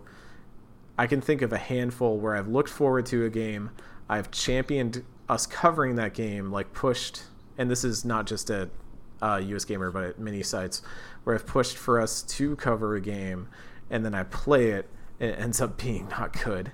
And that is the worst feeling, because you have fought for coverage because, if I'm thinking back to these certain specific cases, you played a preview and it was a really good preview game, or you've seen screenshots and GIFs on Twitter and been really excited for it to come out. And then once you start playing it, you're like, oh no, this game has faults. And, you know, maybe if you're playing that for recreation, you're just like, oh, you know, it is what it is. But if you're then the one who has to put a score on it and quantify those and then read other people being like, oh, this game isn't good, maybe I'm not going to support it. And I'm like, oh, God, that hurts. Because you've championed coverage for that in some way. So even if a game is bad, I can think that it shouldn't just not get support. It shouldn't just die on the vine like that. So those are the reasons why I get frustrated with it. But the times when I do enjoy it are when I get to really, I think like Command & Conquer Remastered was one of these areas where I got to just really delve into why this series means so much to people, and like celebrate what a labor of love that thing was, because that came out of EA, and EA is so remake averse and remaster averse.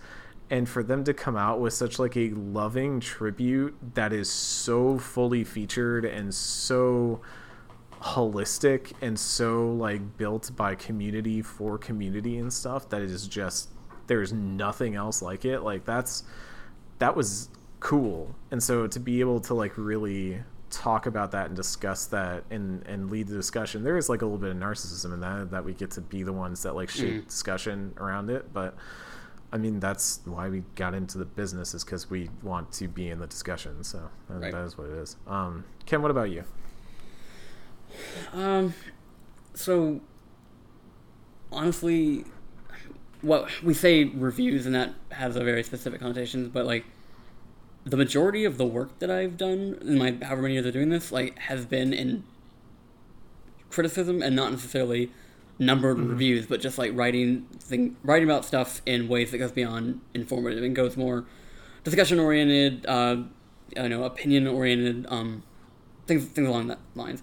And for me, that's kind of like my favorite part of this job. And you know, when we use the term like games journalism, that often gets used to encompass anything that's like games media, where that doesn't really encapsulate specifically what like reviews and opinion pieces and things of that nature are, because that is criticism. That is something completely different. And then when people want to tear it down, they call it not journalism. I was like, thank you for letting me know about your comprehension skills. But I'm also lucky enough to be at an outlet that really lets me just kind of fucking go at it when it comes to that shit. Over at Fanbyte, like I've been there almost a year now, and pretty much never really been told no. If like I can really argue a point, they're like happy to hear it. They're happy to post it on the site.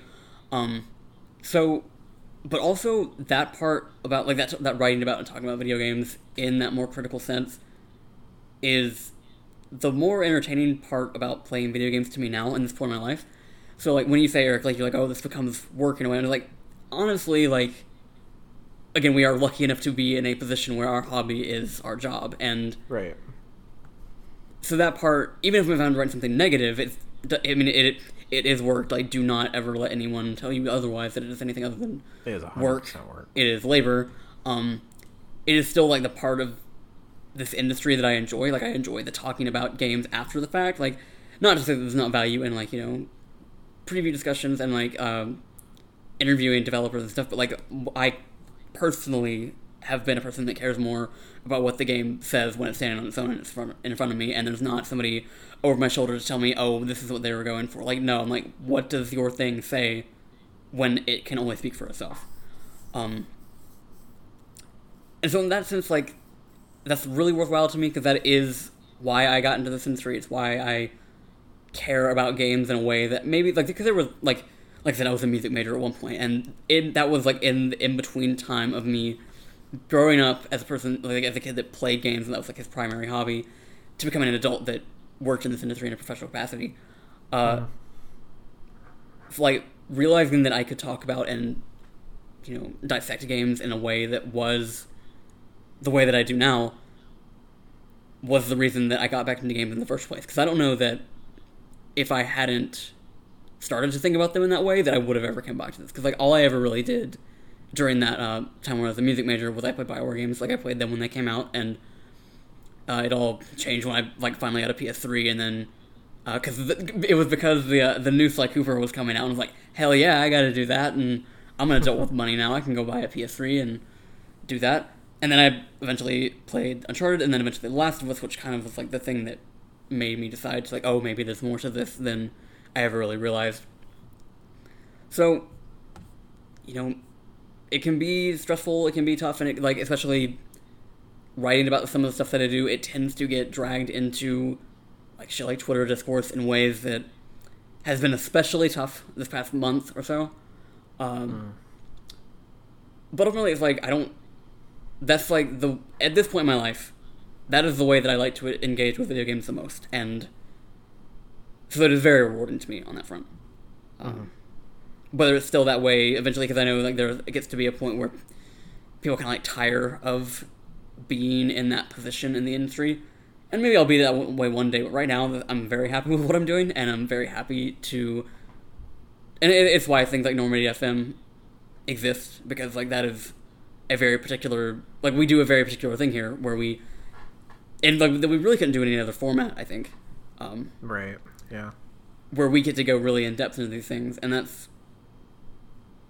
I don't know what else I would want to be doing right now. But that's where I'm at, and I'm happy with it.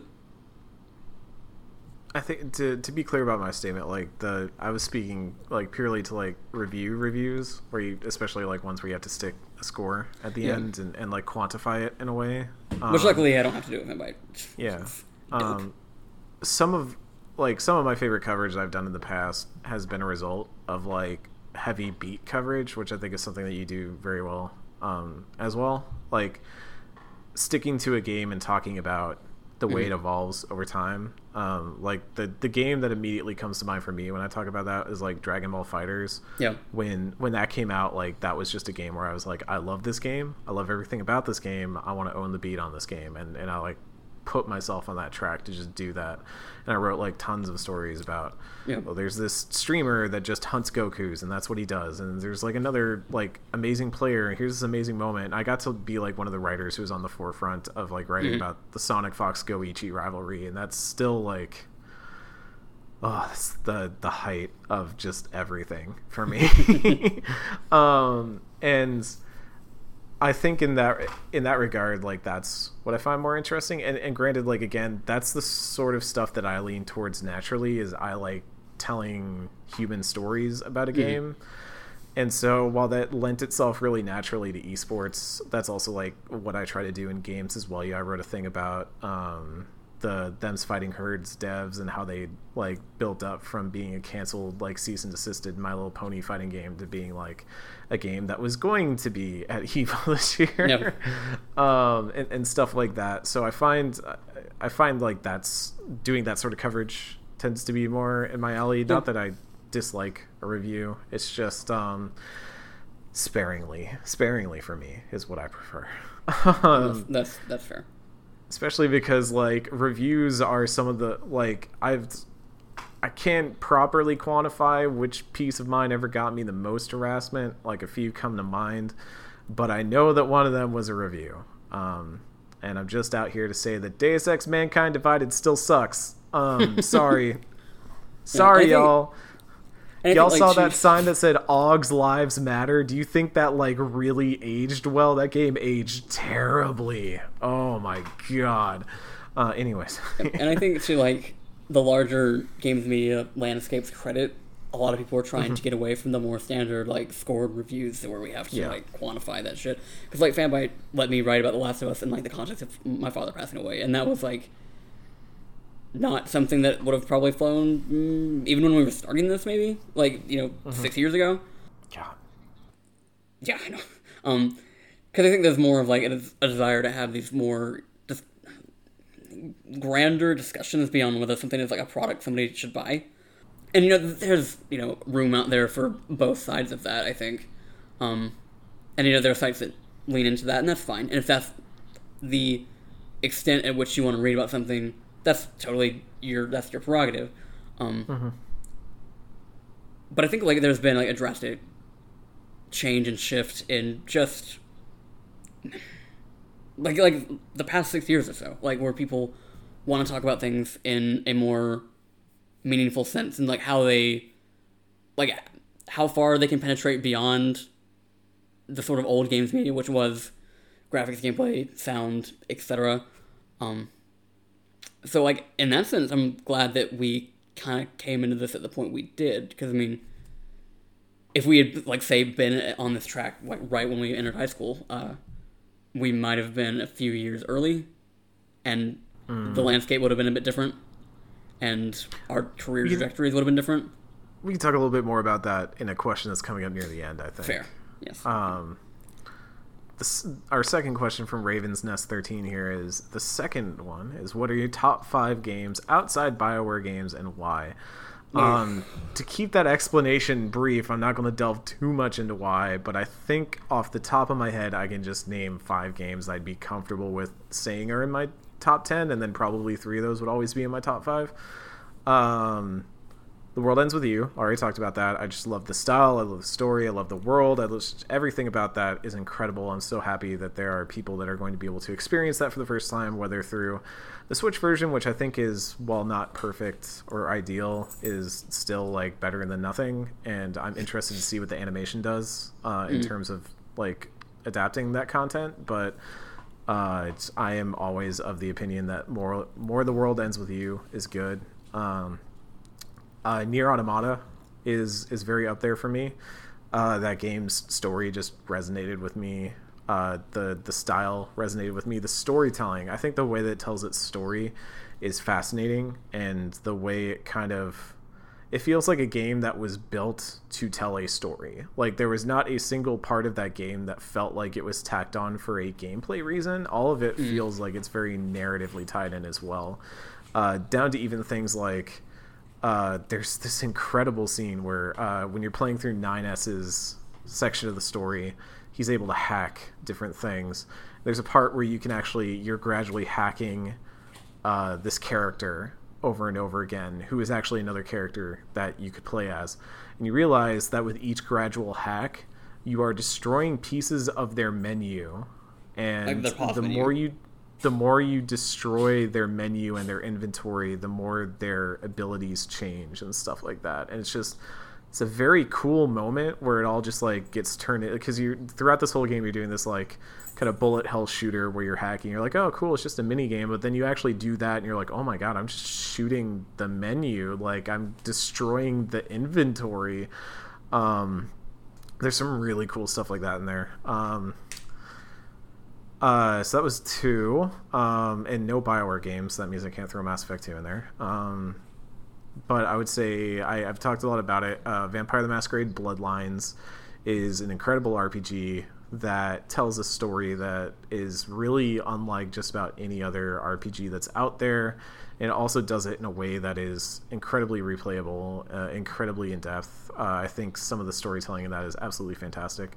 Also, a really frustrating game to follow, because a lot of the good criticism about it happened like when it came out, because that was like, you want to talk about if we did this like years before when we did. Coming up in the age of like, the Kieran Gillens and stuff like that, like the really early era of crit and stuff like that, they were all over it, and then they all left. And there's been kind of a dearth of it, and I remember I was looking around on YouTube the other night. I was just like, I need like a good long form piece of crit about this game. I can't find one, and the ones I kept finding were just like the worst readings of it that I've ever. I'd have to like spend an entire hour going into detail about why it was bad, but it's just bad. But yeah, like imagine if you pulled up a Last of Us analysis and they were like, the zombie killing rules. I love it when you stab a dude in the head. And it's like, apply that to like Bloodlines. It's just, ugh. So those 3, and then I guess for my other 2, I'll just throw in some games that had pretty massive impact on my life. And I'd say Final Fantasy X was one of them very early on, where that was kind of when games for me went from just a thing that I could do that was a fun thing to do, but it wasn't really anything I thought was like big or anything. That was like my first big RPG where I was like, oh, games can tell stories, and games can like have characters that I care about. And I was young at the time, so that was like a huge revelation for me. But that was how I eventually got into things like Kingdom Hearts and stuff like that. And then I guess like if I was to pick I don't know, like a game that had like significant impact on the way that my life trajectory changed. I wouldn't say this is my favorite game. But if I had to say like a game that had massive impact on the way that my life changed, StarCraft 2. If I had not picked up StarCraft 2, I never would have started watching competitive StarCraft 2. I never would have gotten into the competitive side of gaming. I never would have then sought out League of Legends. I never would have gotten really into League of Legends, which then got me into even more esports, which then got me into Dota 2, which then got me into all my like mini esports fascinations, which eventually led like, you know, my way into the gaming industry and all that. So that was a very impactful game on my life. I also love Warcraft 3 and StarCraft Brood War as well, but I enjoyed those in different ways, whereas StarCraft 2 was what got me into that area of those games. So yeah, I'd put that up there. And just in terms of impact it had. And also I like the world of StarCraft a lot. I love the Protoss and the Zerg. I'm a bit more of a Zerg guy these days, but Ken, what about you? So if we're taking out BioWare games, because like Mass Effect 3, so okay, here's where it gets complicated, because my top 3 video games of all time are, I generally put them in franchises because the specific ones that this is about, they are very much like pieces of one story that are like... Right. And it's like, with 1 being Mass Effect, 2 right under that would be Danganronpa 1 through 3, which, I mean, yes, one of that ends with the anime, but it's more like that story is like right under Mass Effect for me. And then right under that would be Last of Us 1 Part 1 and 2. But if I'm taking up my Mass Effect, so I gotta do like what is essentially my top 6. Those 3 are set. The ones that are under it kind of just shift around depending on how I'm feeling that day. Probably the answers would be... I guess it would be Persona 5 Royal now, because that is the definitive version. Final Fantasy X-2, Sly... one of the Sly Coopers, I don't know which one. 3 or 2 or 3 is one of them. I'm going to put a pen in that. Uncharted 4, specifically, just because that series is fragmented in a way that I've never really talked about. I've never had any reason to talk about on this podcast, but... that series has some ups and downs in it, and I think 4 was just like the perfect cap off of what I needed that to be. God, how many is that? Am I at 5? Is that at 5? You're at 7. Am I really? Fuck. Because you named all 3 Danganronpa games and then named 4 more games. Well, no, that's what I'm saying. Like, Mass Effect 1 through 3. That's one. That's like number 1. Danganronpa 1 through 3. Is number 2. You still named The Last of Us and Danganronpa, and then named 3 more games after it. Okay, so I'm at 5. Yeah, you're at 5. But that doesn't include like Journey and... God, Ken over here is indecisive. I am indecisive. You gotta choose which children you love less, Ken. Okay. All right. If you get to add all those in, I'm gonna toss in a shout out to Virtue's Last Reward in the Zero Escape series. It's a very good game. Everyone should check it out. Preferably play 999 beforehand, but that one is very good. And Phoenix Wright Spirit of Justice is actually pretty up there. I've been thinking about going back to that game because that game's real good. Okay, I'm indecisive. Look, but we love a lot of games. Like that's yeah. It's some order of those games somewhere probably. Yeah. Injustice 2 as well is in there, and Overwatch probably. And okay, next question. Really, Overwatch? I'm a little surprised. I was talking to somebody because I was playing with them this weekend, and I feel like because they came into that game so late, there are certain issues that like a subset of the player base has with that game that I don't know any better to have an issue with, if that makes sense. Yeah, you didn't know how good all those characters were before they got nerfed. Something like things like that. Like there are issues that people have with like the current like the role queue stuff. Or that like for me that is a fucking godsend because now I don't have to switch over and to babysit 5 different damage players and you know there are things that like people that have been playing since 2016 are gonna have an issue with. That I wasn't there when they were quote unquote better, so I don't really mind them in the way like I don't know any better. Like there's no point of reference for me to be like, oh, this thing that used to be is the way that the game should be now. And, like, in terms of what I enjoy about that game is pretty much exactly what I needed to be at this particular moment in time. I mean, yeah, I'm sure I have issues. I was like, why the fuck did they have to nerf all the shields and make Orisa basically useless? But generally, I am happy with where that game is at from my point of reference, which is the past year and a half of playing the game. Can I also say that any fighting game is my favorite video game, but only when I'm winning? So you hate Street Fighter V when you're playing against me, then? Oh yeah, sure. I mean, yeah. If you want to put that down, I'm gonna be getting back into that game pretty soon. They're announcing some new characters next week, and I got the itch again, man. I just want to play some fighting games. I mean, Guilty Gear, that's what I'm really waiting on. But there's a hint that Injustice 3 is about to be announced, so that's what I fucking want. I'm not another Realm guy, even though I thought that Mortal Kombat 11 was a very good game. It's just that style of game is not something I spend. It's what I spend like 30 hours on. It's not what I spend like 300 hours on. That would be Garrow, Mark of the Wolves. God bless that. And Soul Calibur. God, Soul Calibur is actually maybe my favorite fighting game series.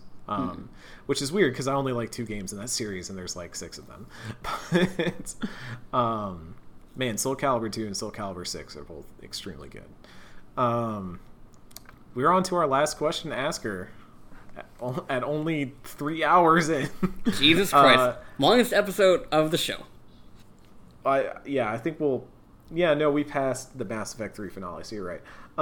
Nathan Miles writes in as our last asker. Long time, first time. I had 2 questions for you guys in the Q&A episode. They're also maybe related. Number 1. You've mentioned that you 2 used to do a podcast together that wasn't about BioWare games. I was wondering if this show is still somewhere online we can listen to it. No. And for reasons that we don't really need to go into, Ken and I met while we were writing for let's call it a volunteer site. And there are many, many of those sites that exist out there. So that does not narrow it down. Yeah. But we met through that and we did a podcast for a spell on that.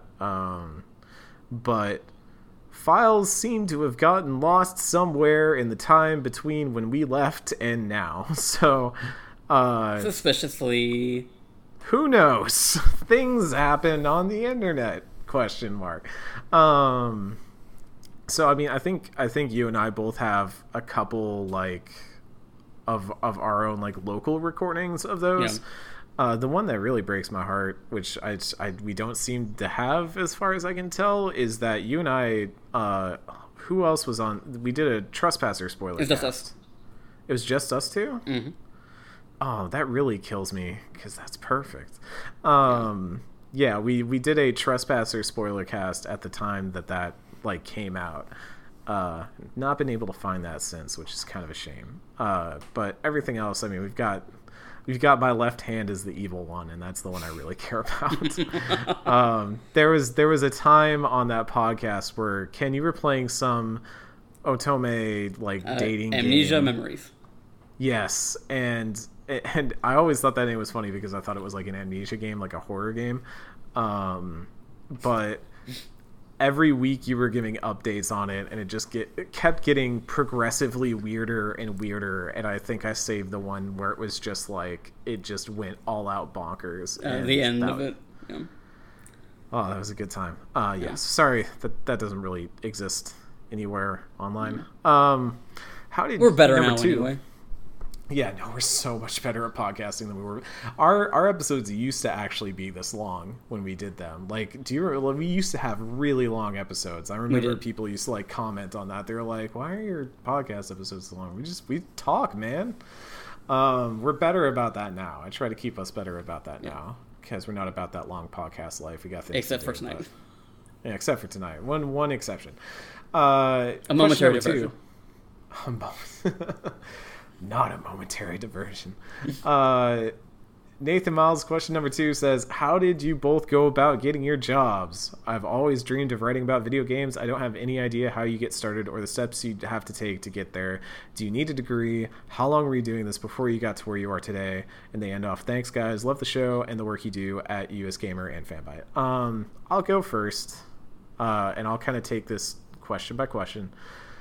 How did I go about getting my job? My career path, again, as I said, even when I was in college, I did some video game stuff, mostly just because I could, and I ended up actually meeting people through that way and stuff like that, but it was mostly just a thing to do. My main focus was actually sports, and I mean, my passion still, obviously, like, I love sports. Not to say I love video games anymore any less, but when I was in college applying for stuff, I was mostly trying to get a job at, say, like, you know, your ESPNs or your Fox Sports as, like, a producer or something like that. That didn't really go anywhere outside of some interviews. So then I started looking at what an esports job might entail, and that ended up with a lot of applying to various places. Fun fact, I think it's been long enough and we are far enough into this podcast that only a certain number of people will still be passionately listening in. I once applied to Riot Games when I was, like, fresh out of college, and I applied to work there, and I got to, like, the second round of interviews, and during that, they asked me what my favorite video game was, and in my head, I was like, don't say League of Legends. You don't want to be the brown noser. You don't want to be the kiss up. Don't say League of Legends. So in my head, I just went with the first thing popped into mind, and I said Dota 2. Yep. Didn't get a call back. It was not for that reason. It was for a myriad of other reasons, but mostly having to do with the fact that I was working a night shift job at the time, and I did this interview after working, like, in, say, like, 10-hour shift overnight, and then had to do an interview after that. So I was not energetic. That came across in my interview. Yeah, so around that time I was doing, like, volunteer writing and stuff like that, basically just about any way that I could write about stuff, and I had some cool opportunities that I you know, we'll talk about, set that aside for a minute, but I did get some cool opportunities, got to travel to some places and get some access that I wouldn't have normally gotten, where I just some random Yahoo off the street. And then at one point I applied to intern at Paste Magazine, which had a ton of really awesome writers going through at the time. Austin Walker at the time, I believe, was writing there, contributing there, I should say. Gita Jackson has gone through there. J.V. Gwaltney, Kirk Hamilton, they've all gone through there. For a while, and Ken, I'm sure you'll, like, echo this, but, like, for a while, Paste was, like, really a place where a lot of the, like, large media names that you would see were, like, coming out of there. Mm-hmm. And so I was like, cool, I'm gonna intern there. And they were like, cool, we want to have you as our games intern. You sound neat. You know, you can work remote, or, you know, if you want to, you can come down here to Georgia and work in Georgia. And me being an idiot, I was like, sure, I'll move there for 6 months. We lived in the same state for half a year, and we didn't hang out once. It's fucked up. I mean, we did hang out, because we were traveling to somewhere, so we did meet up then. Look, that is a whole different can of worms that I don't have time to dissect right now. I was going through stuff at the time. So that internship ended up opening a lot of doors for me. That was how I started freelancing for, obviously Paste, but I started doing freelance news for IGN around the same time, because I suddenly had this body of work that I could point to that said I knew how to write news articles and stuff like that. So I was doing a lot of freelance news for them. I started doing feature pitches for Playboy, for Killscreen, rest in peace. I wrote a couple things for their competitive side. And I basically just started freelancing anywhere that would have me. And I was doing that for about a year, and then Kotaku announced it was opening its esports division called Compete, and I was I had actually previously applied to be a weekend editor there and got pretty far in the interview process, but didn't make the end cut.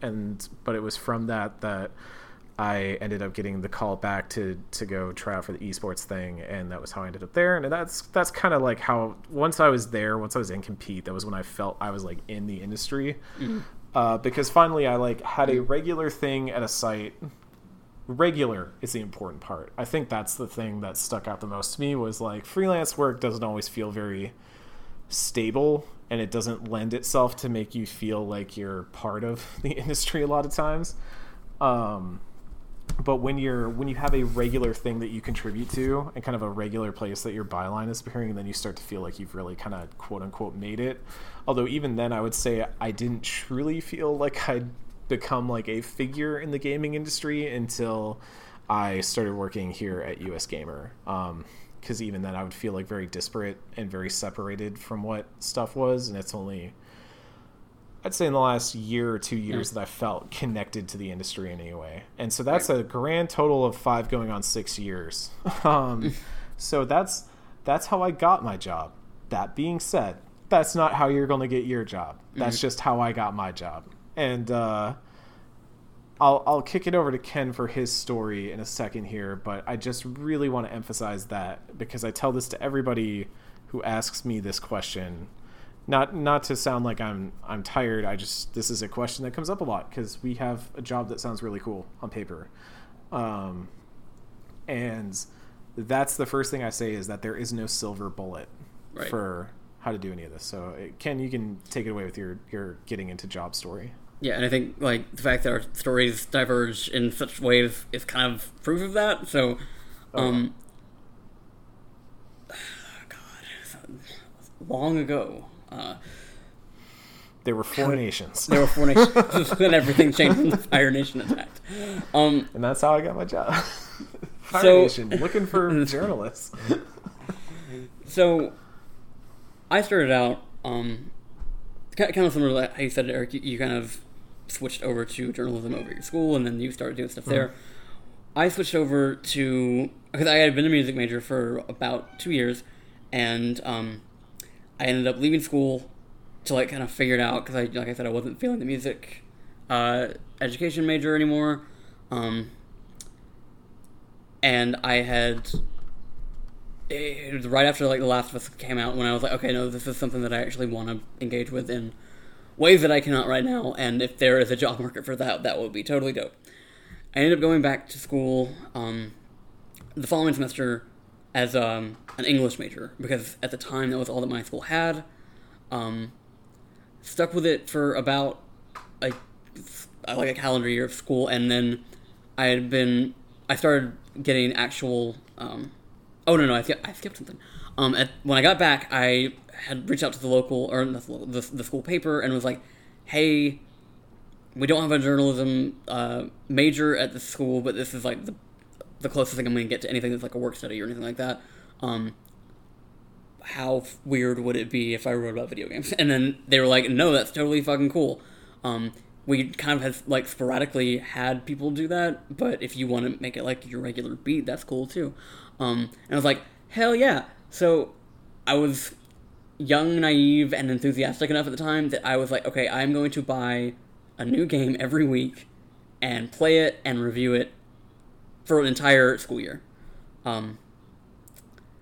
Took a lot of money, and it took a lot of time, and it was, like, the first thing I ever did there was, like, a review of Grand Theft Auto 5, and if you played that game, you know it's pretty fucking big. You know it's stressful. That does not sound like an ideal... Yeah, and that was, like, my very first, like, quote-unquote professional review, like, something that was, like, on something that wasn't, like, a blog, or something that, something with an actual byline. And, that was a mistake. Don't fucking do what I did. Then the next semester came around, and that was when I started trying to get on like actual smaller sites. Like, you know, I did not entertain any idea that I was going to be working at IGN within a year. And I started working on some smaller sites, one that paid me like a little, but not anywhere near as much as I needed for the work that I was putting in.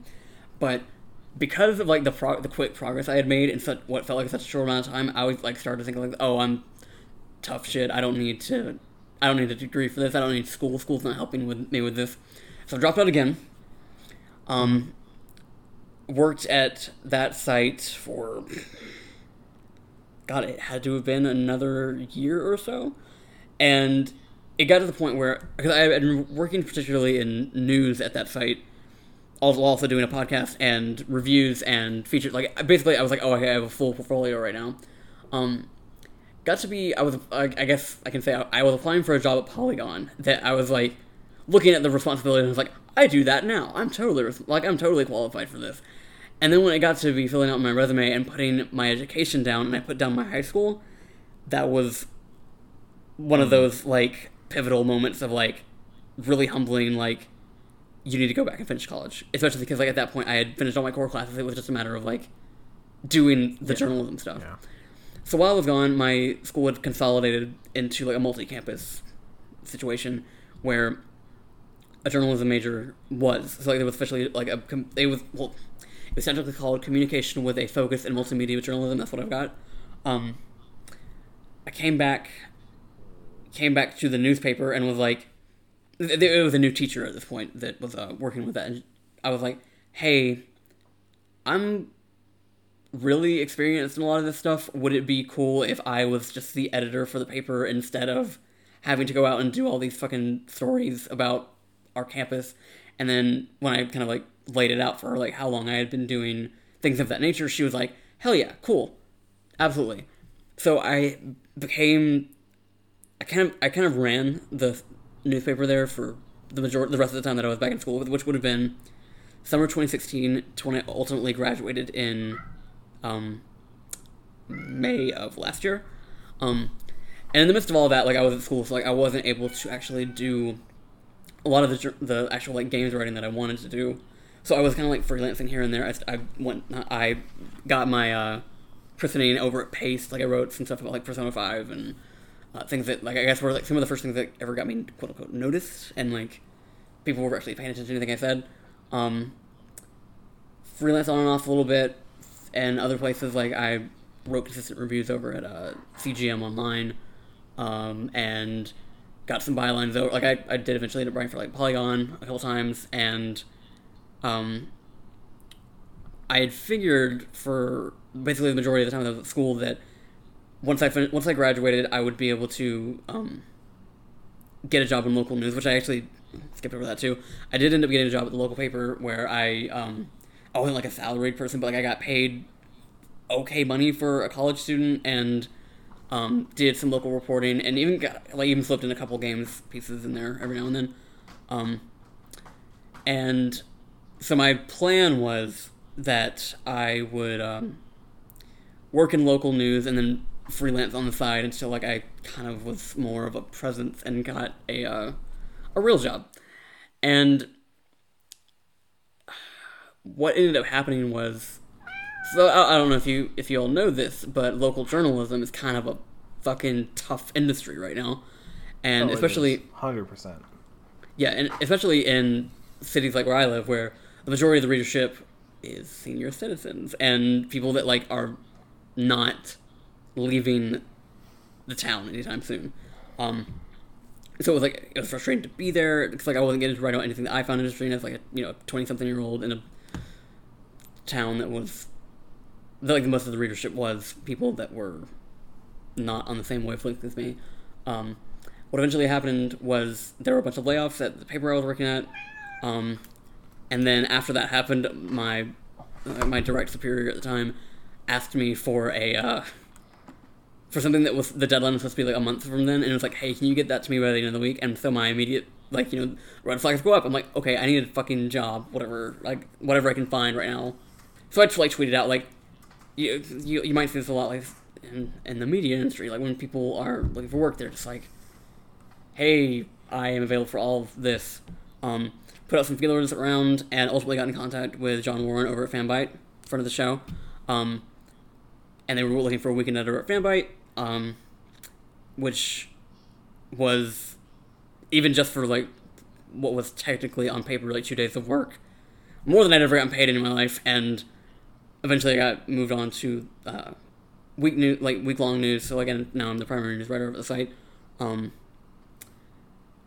And a lot of the only reason I was aware that Fanbyte was even hiring was because I knew people that also exist in the freelance space, and that is, I guess, like one of the major diverging points of mine and Eric's career is that like a lot of my opportunities came through sort of like freelance communities and like knowing people that were not necessarily in charge of shit, but just were like aware of things and were able to like pass on a good word. And so that is to say that like Eric and I have been in here about as long, but we both had drastically different diverging paths and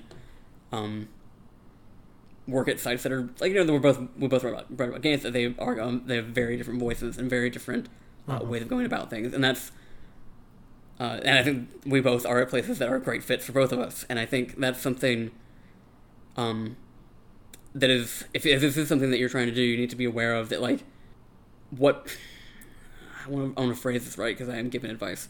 We are transitioning into the advice phase of this question. Right. Don't feel like you have to emulate people that you read. Learn from them, but don't feel like one individual is the right way to go about this, whether it's getting the job or doing the job.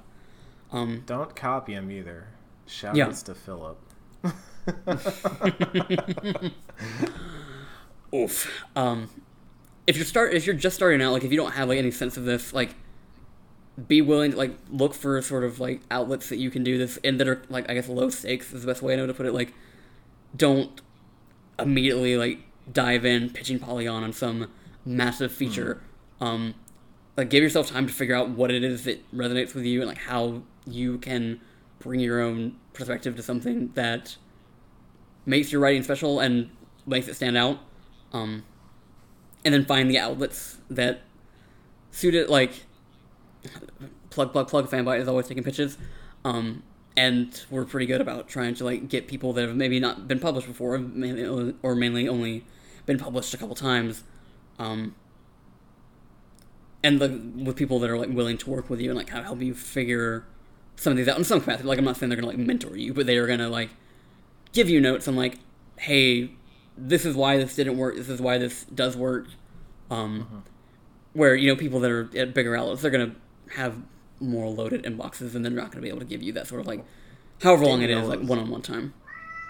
Danielle Riendo is over there at Fanbyte, and I'll say that like when I was starting out in my like freelance phase, my first freelance phase, Danielle was like definitely very helpful in that respect. Like, always gave good edits, so I would definitely back that up. Yep. And also, I mean, I don't know where if I'll link it or something, but Into the Spine is a kind of like a freelancer hub that a lot of people, like I've written there a couple times, and a lot of other people have as well, that are like well established at this point. They have like a whole freelancer like kind of guide, like kind of to help people. Like, it's a really comprehensive thing to kind of give you a sense of like how to start, where to start, at least in a more general sense. Because like, Eric and I started at the same place basically, but we kind of stumbled our way in different directions and ended up where we did. But that at least can give you a very good starting point to start the stumbling into other situations and other opportunities. What else? You don't need a degree. It doesn't hurt though. Like, I mean, working with people in like your school journalism program is like one of the most rewarding experiences I think you can have if you're starting this. Like, by the time that I had come back and like I was the editor of the paper, and the people I was graduating with didn't have as much professional experience as I was at least able to instill some wisdom on them as well. And so I think that like communal aspects of learning that shit together really helps you kind of not feel so isolated in this, because I will tell you now, like, absolutely, especially right now when there's a fucking pandemic, freelancing is very isolating and it is tough, and you need to find people that are going to be in your corner, that are going to be willing to like help you learn. Gosh, what else? Is that it? Is that where I need to go? Can I hop in on that point as well? Yes. So you don't need a degree. A degree does a few things for you. A degree shows that you can start something and you can finish it, or at least that you can follow through. And you'd be surprised, like honestly surprised, how much that is going to separate someone from everyone else in the pack. Because Ken and I have both heard so many stories of people, like, I mean, some freelancers will be like, they'll submit stories super late, or they'll like take forever on writing a story, or they'll just not do it. And like, that's not an attitude you can have in work. I still don't understand some of that stuff that I've heard, but it's one thing a degree does is that it shows you started something and that you can finish it. It also, the big global secret that no one really wants to tell you is that bachelor's degrees are pretty much interchangeable, barring whether you want to like go into higher levels of education or not. But especially if you're in like a Bachelor of Arts, that more just shows that you have a certain level of education and that you have been trained in certain ways. Like, you probably have the ability to think critically, you probably have the ability to problem solve, you probably have the ability to work in a team. I mean, look, like, think about what high school was. Like, you're learning some things, but really you're also just learning like applicable life skills, like how to learn. Like, if you ever think about that, like, learning how to learn is an important step that some people still don't get. And like, learning how to retain knowledge and how to read critically and how to then write critically. Those are all things that a degree can show that you have accomplished. And yes, there is a level of prestige, but here's like the other dirty secret that more people talk about, I think. There are a lot of people that want to get into this industry, like straight up. And a degree by itself in a vacuum is not going to set you apart. And so that's why I stressed my story earlier about doing that extracurricular show that I ended up doing, because not only did that like kind of ignite my passion and affirm what I wanted to do, but that gave me a body of work that nobody else had. I was able to say that I took a show from, I mean, there were nights where one specific night we were in the library and we were working on the student computers in the library, and we had to reshoot stand-ups because like something was off or something had changed. So while some of the crew went out to go reshoot, I stayed behind to work on graphics for the episode, like the lower thirds and the transition graphics and all that, because I had been teaching myself After Effects through tutorials and stuff. So this gives you a sense of what I'm talking about. But my other job was that we had all of our editing stuff open on various computers, and those computers would go to sleep after 20 minutes of inactivity. So every like 15 minutes I'd have to get up and go around and wag all the like mice on these computers to keep them awake so we didn't lose any progress. And we took it from that to being a thing that was funded by the college and was airing on Fox Sports Southwest every week. Like, that was the level that we took it from. So like, when I went to go apply to things, I could tell that story, and that story, like, you might be like, oh, that's, you had a show on Fox Sports Southwest. That's what, no, that story like exemplifies that I'm a person who can start something and then see it through and develop it. I know how to plan. I know how to lead teams. Like, so that's what you need to look for, are like opportunities to do things like that. And another thing that Ken brought up, find peers, find other people who have the same drive that you do. I mean, like, real fucking talk here at 3+ hours into this episode. I would not be where I am if I hadn't met Ken. Because if I had just gone to a site, it'd been a bunch of yahoos, and trust me, there were some yahoos who were just there to like get a review key and write about how fun a game was and move on with their lives. Like, they didn't see this as a career, they saw it more as a hobby. That's fine.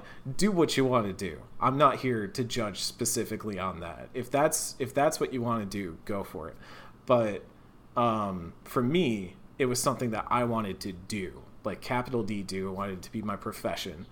And Ken was someone else who did that. and we would edit each other, and we would suggest pitch ideas to each other, and we would hone each other's pitches. We would critique each other's writing, and like we wouldn't pull punches either, because we both wanted each other to be better at what we were doing. And you've got to find people like that. And that's the other tricky thing that I think some people miss out on, is like having a mentor is very good. Having a mentor can help you navigate some seas. It could definitely help you get connections and stuff. But that's not the same as having someone else. Like, I think having a rival is really important too. I'm not going to say that Ken and I are rivals necessarily. We are, but in Street Fighter. Having someone else that you're like at the same level with, and you're just constantly pushing each other, is going to make you better. And it's going to give you somebody to commiserate with and all the bullshit too, which is just great. Yeah, and I think on that note specifically, another reason you need to find peers, and this is not a fun thing to explain to people, but this is gonna be like, it's not an easy business to break into, and it's gonna take a while. It takes Eric and I, like we were several years in before we got steady work. Like even a couple years in before we got like even properly paid work. Like it's. And then you lose your job and you have to go freelancing again. Happens to the best of us. So like you need to find people that are going to be there to like help you weather the storm of like the days where it's fucking you want to give up. And because like we've been around long enough that we've seen a lot of people kind of fall off, and props to them to being like, there are easier ways to support myself, and games can still be the thing that I love and enjoy in like a different capacity. And again, like more power to them, and like I have nothing but respect for those people. We are the crazy ones that were like, oh, let's keep fucking going. So like you're gonna need people like that you can that can rally around you, and you can rally around them. Because I have known maybe like 2 people in all my years of doing this that somehow managed to make this happen in what feels like overnight. And everyone else, it like still has days now where they're like, this fucking sucks, this is a thankless job, and some days it's gonna be. But if you've got people that give you a reason to want to stick around on the bad days, then it's gonna make you like you're gonna last until the good ones. Yeah. And there's so many other pieces of advice that we can give that are like, find your niche, find an interest that you think you can really own, and then pitch around that. Like, again, beat coverage is something we talked about. And like, there's so many other things. Like, Alana Pierce actually just did a video on this on her YouTube channel recently. She's a former IGN person who's now at Inside Gaming, is doing some other stuff. And she did like a live edit of a news/feature piece. It was kind of an op-ed at the end of the day, but that was really, I think, might be eye-opening, because every once in a while, like especially when I was starting out, even when I was freelancing, there would be people who'd be like, oh, hey, like you're in the industry, like check out my piece, what do you think? And I'd look at it and I'd be like, no, that's wrong. And like I just see a lot of really common mistakes that are easy to note. But like I learned to not do those things through years of having that worked out of me. And part of that was like, the courses I took at college. I took a news writing course and stuff like that. But also part of that is just repetition. And so that's maybe the last note I would leave it on, is like, do. You will get better by doing. You will make bad things. You will. Look, like your writing's not going to be good at the start. Your writing's not going to be good in the middle. It might be bad at the end too. Look, we all have bad days, but like part of this being a profession means that it is a thing that you do, and it's a thing that you've got to get used to doing, and it's a thing you've got to get in the habit of doing. And like there's that old saying, like, how do you get to Carnegie Hall? You practice. Like that's how you do it. Is you don't like sit around and think like, oh, well, I'd love to write this review of Ghost of Tsushima, but I can't get access because the codes are out there and they won't give a random key to a random person. Like I've actually heard that excuse a few times, that people say that they can't get into games writing because they don't get review keys. It's like, that's not a hindrance. Like I've seen so many good journalists who write without access, who write stories, who go out and find things to do. Maybe that means you stretch your legs a bit and do reporting. Maybe that means you do crit about an old game that you already own, but you have a take on it that's interesting, or you have a way of looking at it that's interesting. Right. Or, you know, it's a game that you're just playing in your off time. You buy Ghost of Tsushima, like, you know, 6 months after it's come out, and you come out of it with something that you haven't seen anywhere else. Like, I think that stuff ends up forging you into a better writer overall than it would be if you were just handed a review key and told to write a review. Like, so write. Don't stop writing, and keep pushing yourself, and find people who are going to push you. And the last caveat, I'm going to leave it here, at least in my own experience, is that I had the benefit of, like, I have privilege. Like, I had parents who were willing to let me stay at their house for, like, what was basically about a year and a half between when I was doing a lot of my early writing and working at a local news station, and then when I was freelance writing, and I was making some money, but I was not making nearly enough money to live on my own and pay regular rent or anything like that. And so right up until I was about hired full time, I was still living with my parents. And that's, like, I had that luxury. I had that ability to do that. And I don't know what would have changed if I didn't have that. And so that's something you need to be cognizant of, because I know other people who have made it in this industry who don't always have that luxury either, but it is more difficult for them. And that goes into discussions of a lot of things. But, you know, be cognizant that this is a difficult thing to get into, and that it's going to be tough. You might have to work a day job. Like, look, sometimes it's that. I literally did not stop. Like, I did not get to the point where I was able to live off of this exclusively until fucking September of last year, and I started in 2014. Mm-hmm.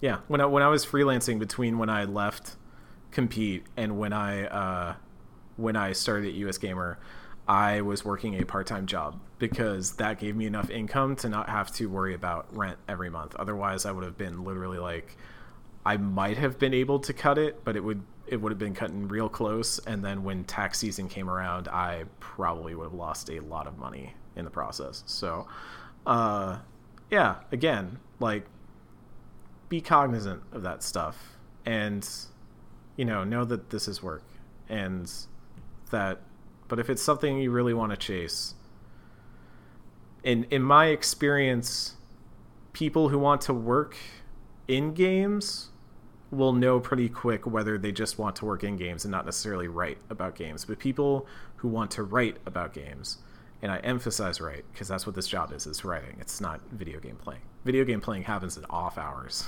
That's the worst part. But you know pretty quick if this is the thing you want to do, and you will feel that. And again, like I mentioned before, you're going to feel it in your gut. And if that's what you want to chase, more power to you. I wish you all the best, because we've all been there before. We know what it's like. So, on that uplifting note, Ken, I think we should probably wrap it. It's been going pretty long. I want to thank you again to all our listeners. I'm not going to do the full shout out because it's not like a normal episode or anything like that. But thank you again to everyone on our Patreon on NormandyFM. Patreon.com/NormandyFM. We love having y'all supporting us. We love having y'all submit all these questions. Again, if you're just listening to this on the off chance that you've never listened to us before, I don't know why. We are Normandy FM. We're a BioWare retrospective podcast. We update every week with our playthroughs. We're about to head into Dragon Age Inquisition, and that's going to take us through the rest of the year. We're very excited for it, but we were glad we were able to find one night to do all this for y'all. So on that note, for Ken, for myself, thank you so much. We'll see you next week for the start of Dragon Age Inquisition.